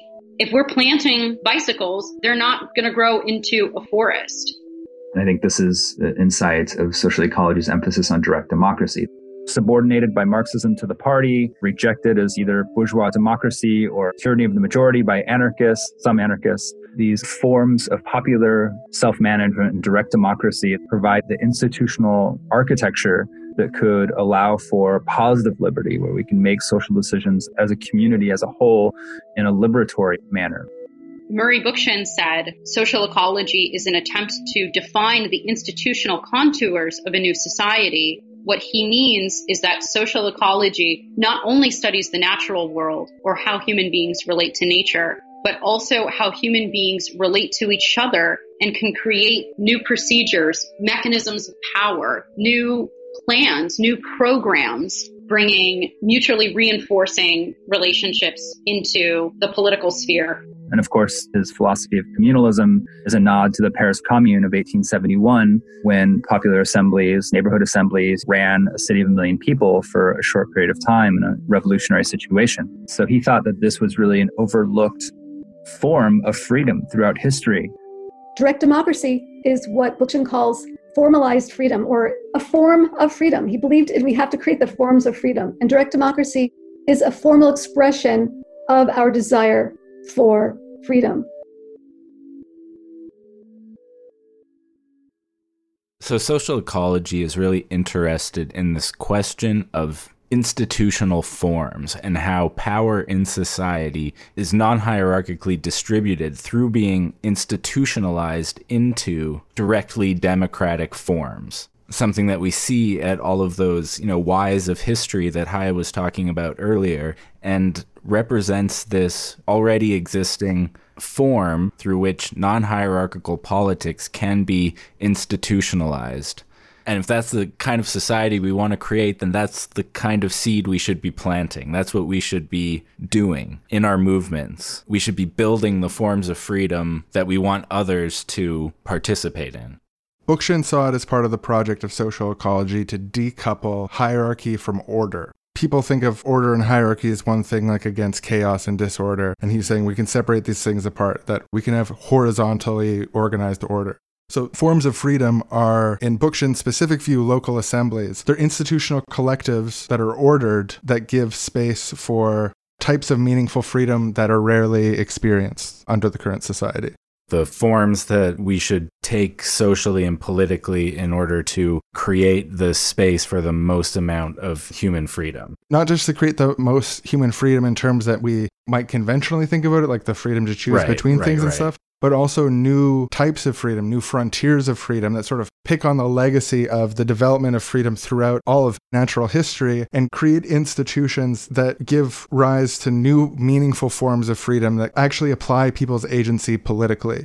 Yeah, the social ecological conception of freedom is pretty different than like the basic one you might hear in, say, America or something, which is very much based on negative liberty and I got mine and don't come on my property, and property is very tied to freedom, and it's let me fend for myself and that equals freedom, which is pretty different from a more expansive conception of freedom that realizes, hey, people who don't have enough food to eat are less free than people who do. People who are able to meaningfully participate and help shape their society are way more free than people who can't do that. Freedom comes not just from being left alone, but from the creation of positive social structures and institutions that enshrine and increase it. But I'm also proud to say we uphold the right to be left alone at the same time. It's included, yeah, it's not disincluded, it's just not the only part, right? Being left alone is great, but it's also really great to not be left alone when you need help. If being left alone is mandatory or like the norm in a way that is antisocial, that actually goes against at least 12,000, maybe 40,000, some would say as much as over 2 million years of history in terms of our developmental trajectory. Yeah, you want to talk about human nature. To not be alone is a pretty consistent thing in human history and nature. Like, we just don't do well by ourselves. We know primates are pack animals. We observe that in ourselves every day. But also we know that from the fossil record, primates are group species. We are in that family. Social ecology also recognizes that the kinds of relationships that we need to evolve and develop, if we're to achieve an ecological society, really have to happen at a human scale. Direct democracy requires primary relationships, a municipalist strategy in which we base our politics where we live, in our neighborhoods, cities, and towns, a politics which allows for face-to-face ties and which provides forums in which everyone can be involved in making the decisions that affect their lives, town meetings, neighborhood assemblies. In social ecology, we've identified the municipality as a kind of political entity that in fact predates the state and in many ways stands outside of the state. The image that comes to my mind is the state as a kind of parasite with its tentacles wrapped around the rest of society. In virtually every part of the world, you can see how municipalities have stood apart from the state and acted as sites of horizontal, liberatory political action. He was really interested in rediscovering a kind of libertarian, small L libertarian, decentralist urge. He saw cities as being an ideal arena for decentralizing power. And he was critical of those cities becoming these kind of urban megalopolises that didn't allow for this kind of more rich, organic community life, face-to-face democracy. So he called for breaking them up into neighborhood assemblies and kind of the same confederal principle that he wanted to apply elsewhere. He also draws out the usurpation of these democratic powers from localities to greater and greater higher levels of centralization in very problematic ways. Cities grew into often city-states, and the city-states grew into nations. Some of what I just described regarding the sort of parasitic entity that is the state bearing down on the rest of society. What we mean is that there is a very important distinction between statecraft and politics, between bureaucratized, centralized control of political life and the authentic grassroots expression of ordinary people seizing management of their own everyday lives. I think people want to control their own destinies, and that's partly why people hate politics, is because it's something that they think is just only done to them by professional politicians that has no relevance to their lives. They don't feel empowered. They don't participate in democratic assemblies that determine how their social world in common is going to look. In social ecology, along with other political traditions, we call those kinds of institutions where everyone who lives in a given area, town, neighborhood comes together as free and equal individuals to manage their shared lives. We call that sphere of human activity politics. This idea that politics, real politics, human politics, have to happen in a place, in a city or a neighborhood, in a local community with other people that you know and exist nearby. The existence of humankind has spanned hundreds of thousands of years, and the majority of that time we've existed in face-to-face relationships primarily. We have extremely complex communicative functions using our faces and bodies in person that stretches back even before the existence of Homo sapiens. We evolved alongside sociality, and face-to-face sociality and sociality in most contexts have been synonymous throughout our development. The face-to-face direct democratic assembly you can find all over history. There's early instances of democracy that we know about from the Middle East. There's egalitarian face-to-face horizontal decision-making in indigenous tribes from all over the world. There were town meetings during the American Revolution, during the Haitian Revolution, Russian Revolution. I mean, any time where people come together against hierarchical authorities and assert basic needs, they've used throughout history face-to-face democratic meetings. It shows up on pirate ships. We have this rich tradition, this historic revolutionary tradition, which we should be aware of and consciously draw on. There might be something to it worth trying to keep when we're describing what ought to be. But I think a lot of people in the world right now suffer from anxiety, social anxieties. So the idea that in order for a democracy to be good, like I have to go talk to people face to face all the time, like there's this social demand being placed on me. That's the vibe of my kind of initial hesitation around the idea. But I also think it has a lot to do with perceiving it as like an extra thing that you would have to do in this society with the same level of support and mental health care, etc., that you have in this world. for the objections, let me just put your mind at ease totally and allow your mind to completely relax so you feel zero anxiety about the premise of direct democracy. Thank you. The first of which is, I don't think you should be compelled to participate in direct democracy, but you should be free to participate in institutions where your voice is going to have an impact in the world, which you currently don't have. And there should also be ways to ensure that people can participate if they have barriers to access of any kind, and whether that's anxiety or physical disability, you name it. We wouldn't want to exclude people based on some abstract preference for face-to-face democracy over other modes of collective decision-making. But something really important about this conception of democracy is that it's not just mere voting. You know, if you open up your smartphone and you're making decisions by yourself, you're not participating in the group process of reasoning and ethics and coming to conclusions together and being part of the political process of coming to serious decisions, which is a dialogue-based process. You can't share ideas with a ballot box. You have to meet in person and have conversations and have institutions that can turn those conversations into action. When it comes to something like anxiety, there's a lot of things that are important and fun and thrilling and empowering that are scary the first time. And there should be institutions to help people through that. But if I'd never been to a grocery store before, I could be anxious about it. So yeah, I mean, it shouldn't be mandatory. There should be ways to help people get into it. But I think there is something really important about being able to deliberate. Personally, I'm less sold on the face-to-face element. I think that was overstated. I think we have new technological tools that let people deliberate in different ways, that make it more accessible for people with disabilities, for people who are shy and don't like to get up on a chair in the middle of a public agora, which is most people. The public sphere is a very masculinist place full of like chest-thumping orators, full of reason and passion, and that's very few people. So I think that element we can and should reframe. That said, the deliberative act is very important. I think Bookchin really focused on this for many reasons. One, this is where we really need to hear the other side. We need to hear other people's ideas, and that we're open to change. Just as society is open to change, our ideas, ourselves, our minds are open to change over the course of hearing different arguments. The need for diversity in ecological terms, I think, is very parallel to the need for diversity in social terms. Diversity of skills and diversity of perspectives on the world, the diversity of different kinds of intelligence and different ways of knowing and ways of learning are all important and valuable. Capitalism has robbed us of so many facets of what it means to be human. The ability to talk to people who we don't know or have a very different experience than us, who have a very different viewpoint than us, and who we need to cooperate with. We've been robbed of that skill and that realm of life. You mentioned paedia. I have no idea how to pronounce Greek.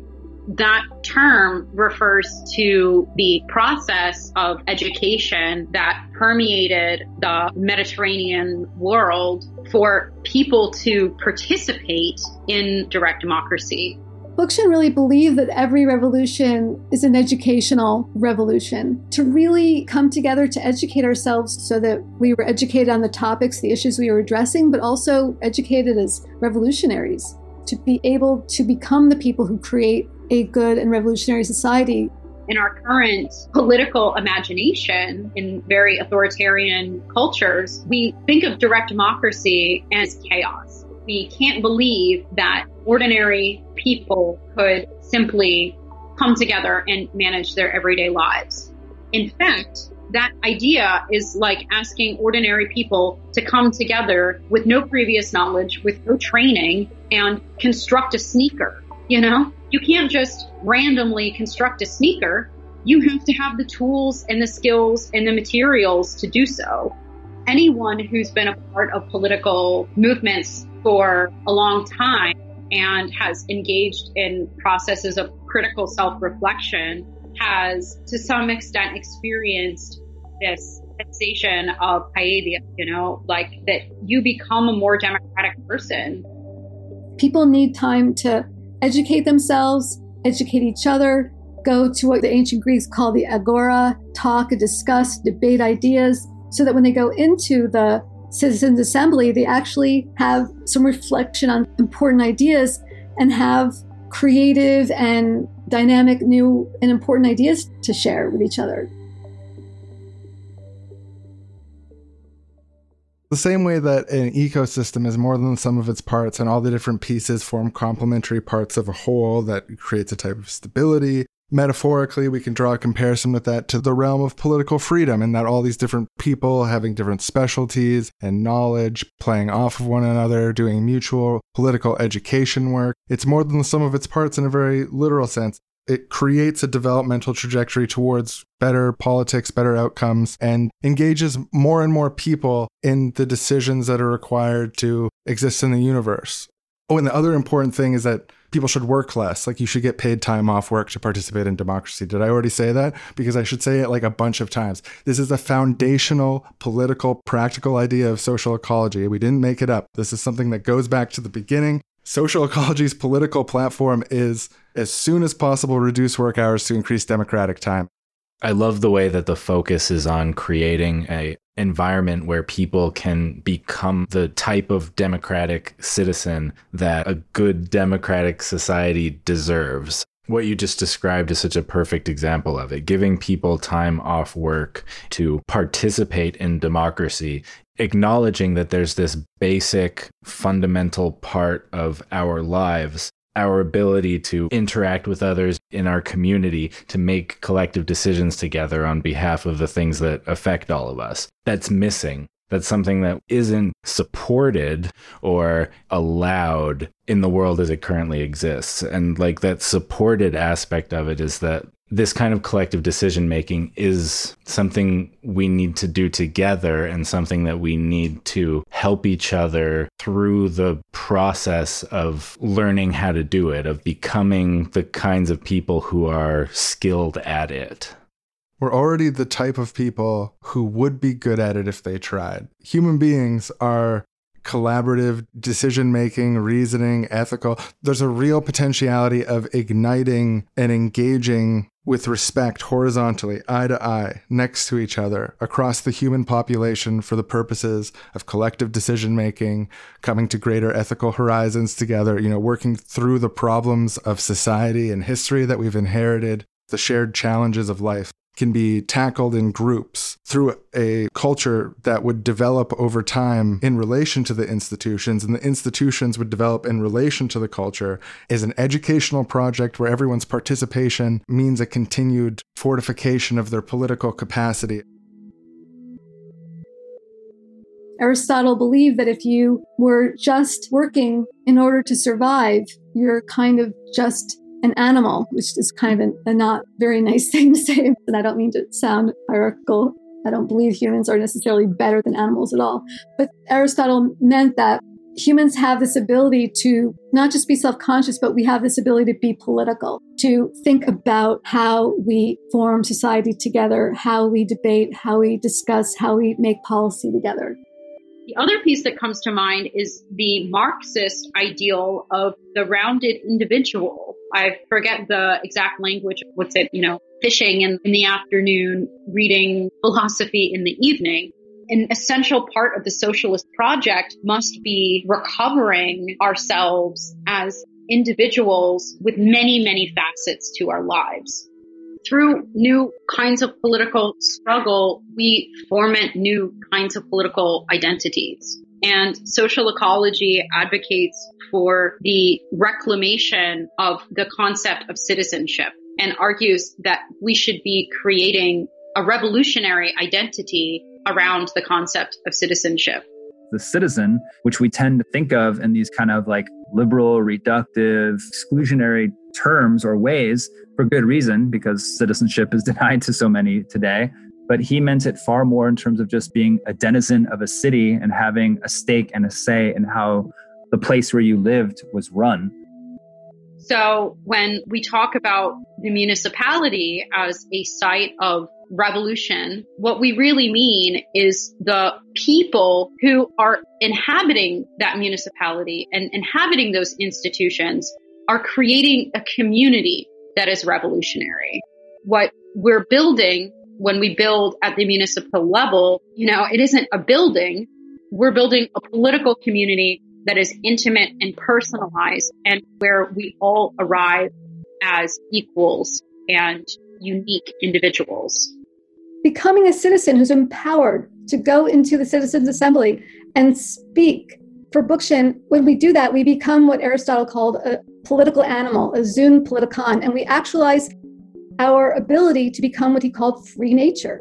As we govern ourselves rationally, according to a set of principles, in a way that's respectful to each other and to the rest of the natural world, through becoming ecologically oriented, directly democratic human beings, we fulfill our potential for creating a free nature.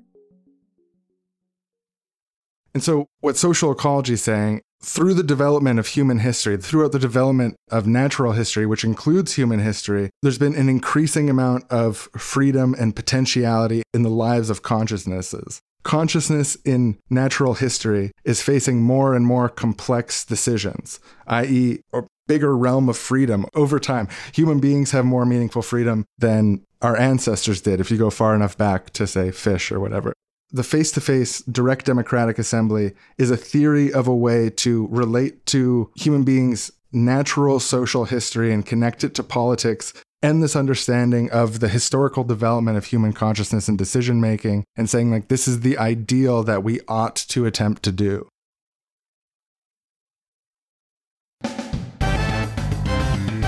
Welcome to Keyboard Warrior Radio Theater.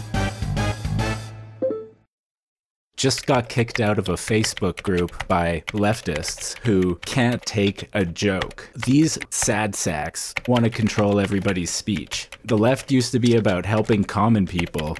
That's when it was good. But now it's just about telling people like me not to make jokes. I totally agree that free speech is under attack every day by governments and corporations. Can you really have neutral free speech in a society where corporations control millions, if not billions of dollars they can spend on advertising, public relations campaigns, and slap lawsuits to quiet their dissenters? That's not free speech at all. So I totally agree with you on that. But I did see the interaction that got you kicked out of that group, and I don't think it's right for you to use that word even as a joke. I don't think that's a real issue of free speech. I think free speech is more accurately understood to be about free expression, the expression of ideas underlying it, not the rote use of any individual word. And you know, the people who are arguing for free speech in the way that you do, their entire argument is that by people talking about things, they're preventing others from speaking, and because it's wrong to prevent people from speaking, the people who are preventing people from speaking need to be prevented from speaking. The whole thing doesn't make any sense. And when I read a post like yours, I see the thoughts of someone who is expressing a lot of political naivety. And I wonder if you might do well to Google Murray Bookchin, or even just do some like reading in the philosophy library or on Wikipedia, because you're kind of making a fool of yourself.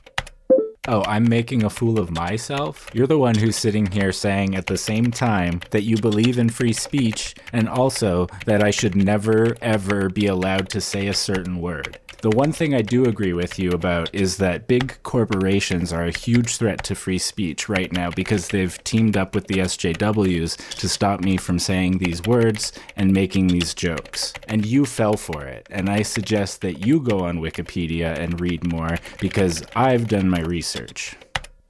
Okay, well, the bad words thing is kind of a red herring, but just technically speaking, almost no one would suggest that there are words that can never, ever be said in any context, in either use versus mention, for any reason. It's sort of a straw man. I mean, what people are actually saying is that there are certain words and concepts which 99% of the time, or more, are fighting words that push people to agitation, that are fundamentally about degrading them. And to use them in 99.5% of contexts, as most people and most circumstances, is not an expression of what politically and ethically motivates us. It's a hierarchical provocation that's useless at best, damaging at worst. But then on the thing about like SJWs and corporations, The real threat to free speech isn't that there's going to be more movies with black main characters. The threat to free speech from corporations is their ownership of intellectual property, the monopolization of intellectual property over time, major corporations taking up more and more of the broadcasting, communication space, and having things that are approaching information monopolies.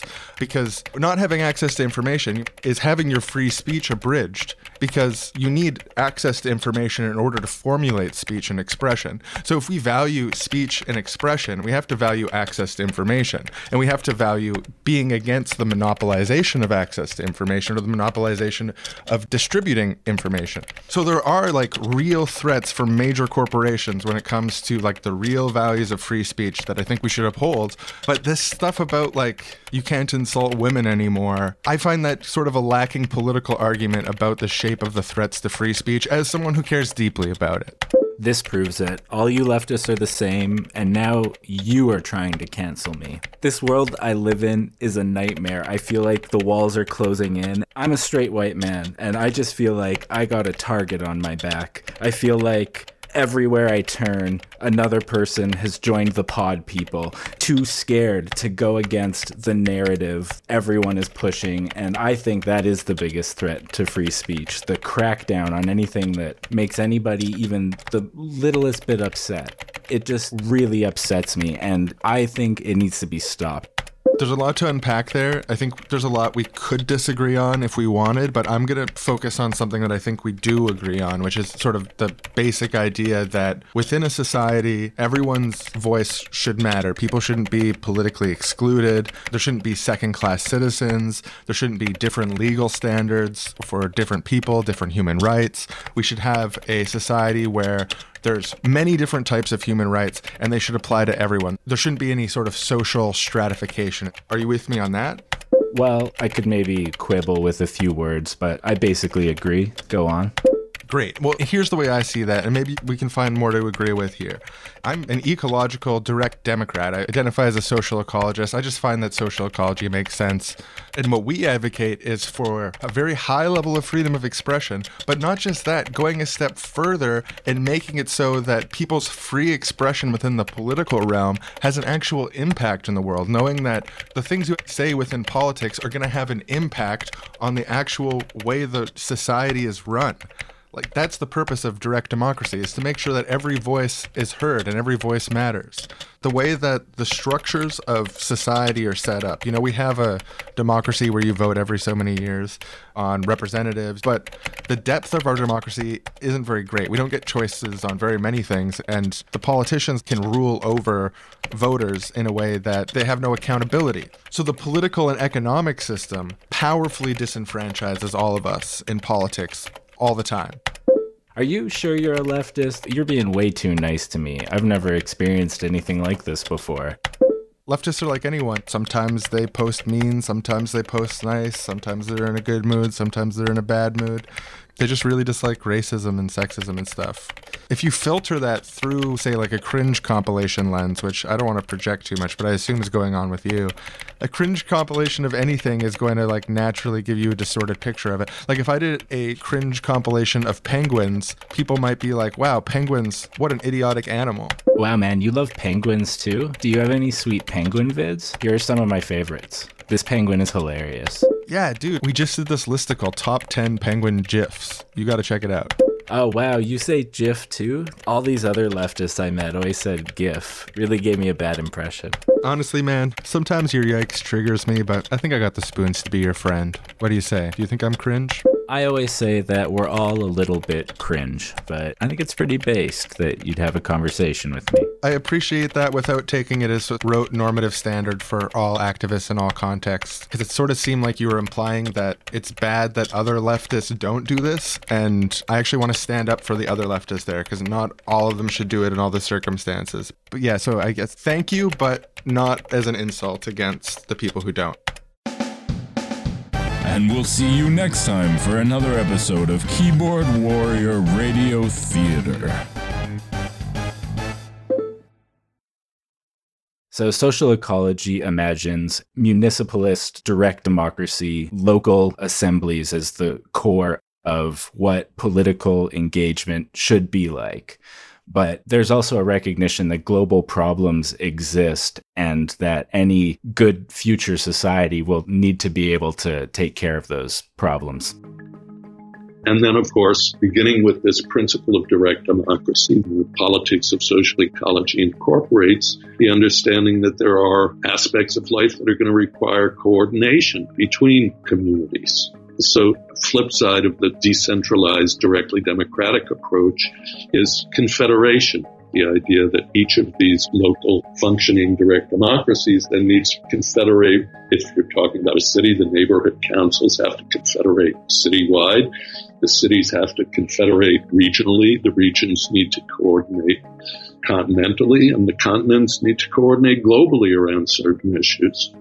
So confederalism was this idea of concentric circles of councils embedded with one another to make these broader decisions. He says it's a network of administrative councils. Delegates are elected from popular face-to-face democratic assemblies. The members of these confederal councils are recallable and responsible to the assemblies that choose them solely for the purpose of administering the policies formulated by the assemblies themselves. So the policy decisions come from the bottom up, not from the top down, but then they're administered and coordinated horizontally at greater scale. So on the one hand, he's trying to say that, the forms of freedom are intensely small assembly forms of democracy, and yet they're embedded in a broader matrix of confederalism that serves as a check on local parochialism and that enables us to make decisions at scale. So it's a way to ensure direct democracy remains the underlying basis for decision-making, but it still allows for coordination and elaboration of those aspects of society that require a larger scale.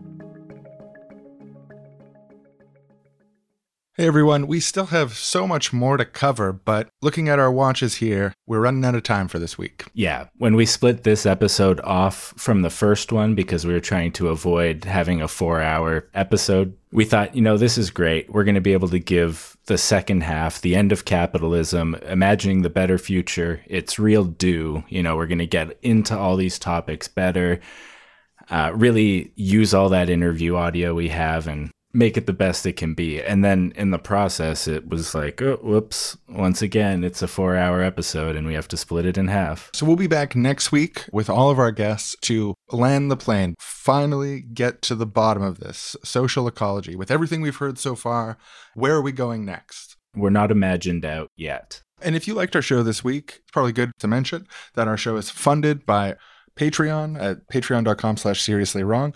The Institute for Social Ecology also has a Patreon.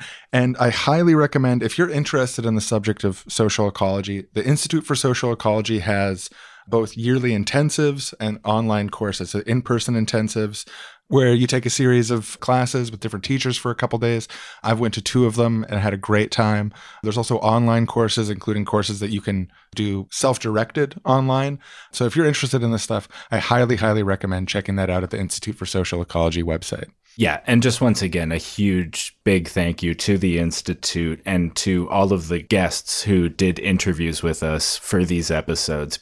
Their knowledge and their ability to communicate these ideas have made these episodes possible. And it's increased my understanding of social ecology. I think it's increased Sean's understanding of social ecology.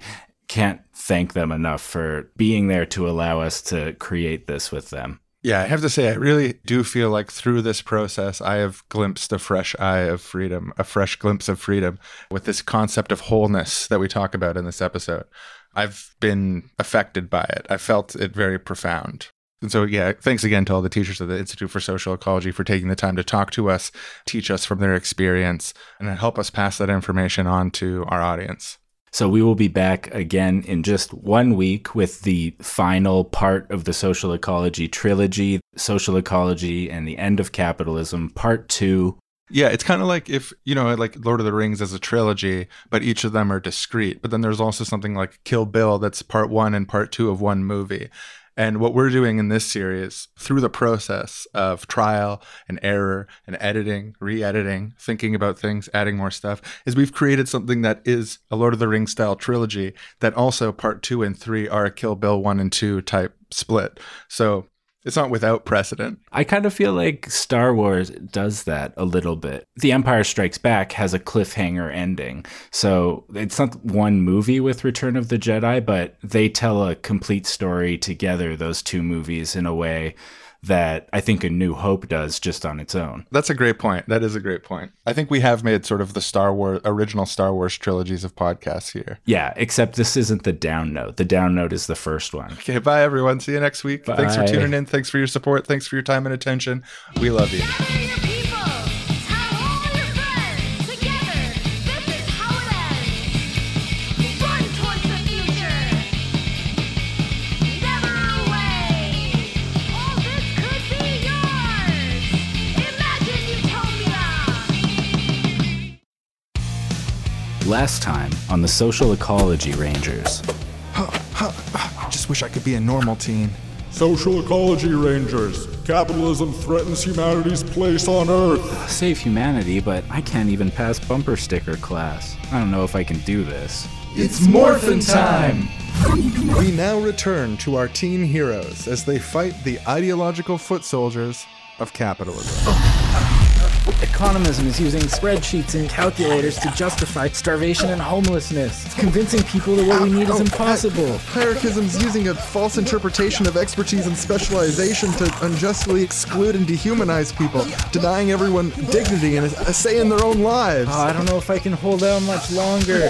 They're overpowering us. We're not gonna make it. Quick, everybody in here. We can block the entrance.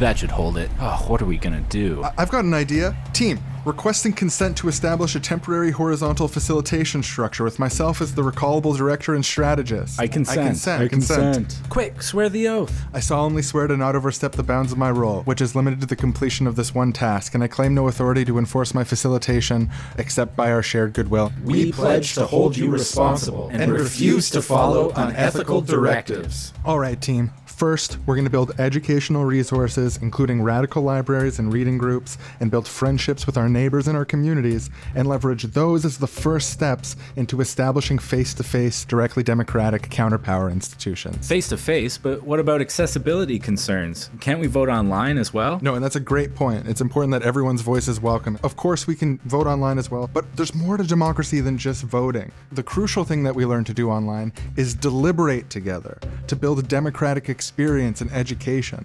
We can build the new and the shell of the old, create counterpower institutions that provide for people and can challenge the powers that be, starting at the local level. But the climate crisis is global. How can a local direct democracy tackle global concerns? So here's the idea. The local assemblies confederate into larger regional and then eventually global assemblies to coordinate on global concerns and allowing for a sort of flowing back and forth relationship between big picture coordination and smaller local implementations. That means that everyone gets a democratic right to participate in a global democratic society for the first time in human history. But how will people have enough time to participate in these directly democratic meetings? They have to go to work. Well, that's why in a social ecological society we abolish work. Society can be organized by free association on a cornucopia of circulating abundance and ecological post-scarcity technology. Eventually, anyways, but in the transitionary period, what we're dealing with more imminently, we can do things like reduce the work week, provide paid time for democratic engagement, and things like that. And there is some significant debate on whether we can fully abolish work, like entirely, or whether that's the best way to describe it. Maybe unpleasant tasks can be made into a type of play, for example, through cultural intervention. But in any case, we all agree that the era of tedious, painful, excessive, compulsory toil as a way of life needs to be permanently ended. But what if people reject these ideas as utopian? We just explained that what we're proposing is a scientific utopianism, where we think of the utopian goals that we want to achieve in principle, a perfected and democratic, joyful society, and then experiment with implementations of those ideas at the local level, connecting with the people who actually live there, mixing in local history, pulling on other influences, and then use that experimental process to further develop our idea of utopia, which we share, and so on. You know, utopian ideas affect the way we organize, and the way that we organize affects our utopian ideas. So yes, we're unabashedly utopian, and so is anyone who hopes or dreams of a better world. And honestly, facing climate crisis caused by climate change, we have no other choice but to aggressively become utopian scientists. We're going to plant a truth seed right in their heart until their eyes bloom. Whoa. Are you with me? Let's do it. Yeah, social ecology, utopian scientific. Hierarchism and economism are going down. Yeah, let's stick it to them. Gordon, look! They're doing it! The tide of the battle is turning! The foot soldiers of capitalism have no imagination, and they can't keep up with artists in the world of dreams! That's right, Omega-6. Thanks to those special teens, the end of capitalism is becoming easier to imagine than the end of the world. I'm doing it! I'm imagining the end of capitalism right now! It's so beautiful! It's not just beautiful, it's important. Murray Bookchin, the founder of social ecology, said that mere economic deprivation is not enough. It's the space between what is and what should be that is the nesting ground for revolution. By envisioning a better world, we keep hope alive in our hearts. The hopeless don't revolt, because revolution is an act of hope. That's a Kropotkin quote, but it's also a theme of Rian Johnson's offbeat take on Star Wars, Episode 8, personal favorite of Gordon, casino scene, amazing stuff. And that's why utopian thought and practice is so important. Godfrey, we got capitalism right where we want him, and we got a once-in-a-lifetime shot. You're the only one close enough who can get it. The service vent, Godfrey, it's about 144 characters wide. We need someone to lob a good zinger in there that sums up all this political stuff. You guys know I'm only going to get one run at this. I don't know if I can boil all of my ideas down to just 144 characters. You're the only one local enough. You're the only one close enough to do it. This is not my strong suit. You're neighboring the vent. I'm failing bumper sticker class. We believe in you. You can do it. Here goes nothing. Will the social ecology rangers' tweet-sized dunk be so devastating that it takes down capitalism once and for all? Will Godfrey, who just wants to be a normal teen, be able to overcome his fear of bumper sticker length communication in order to take the whole thing down and usher in a new, utopian, ecological, directly democratic society, a commune of communes where people are paid according to need and where everyone has a democratic say in their lives in ways beyond even the wildest reaches of our imagination? Stay tuned to find out on Social Ecology Rangers.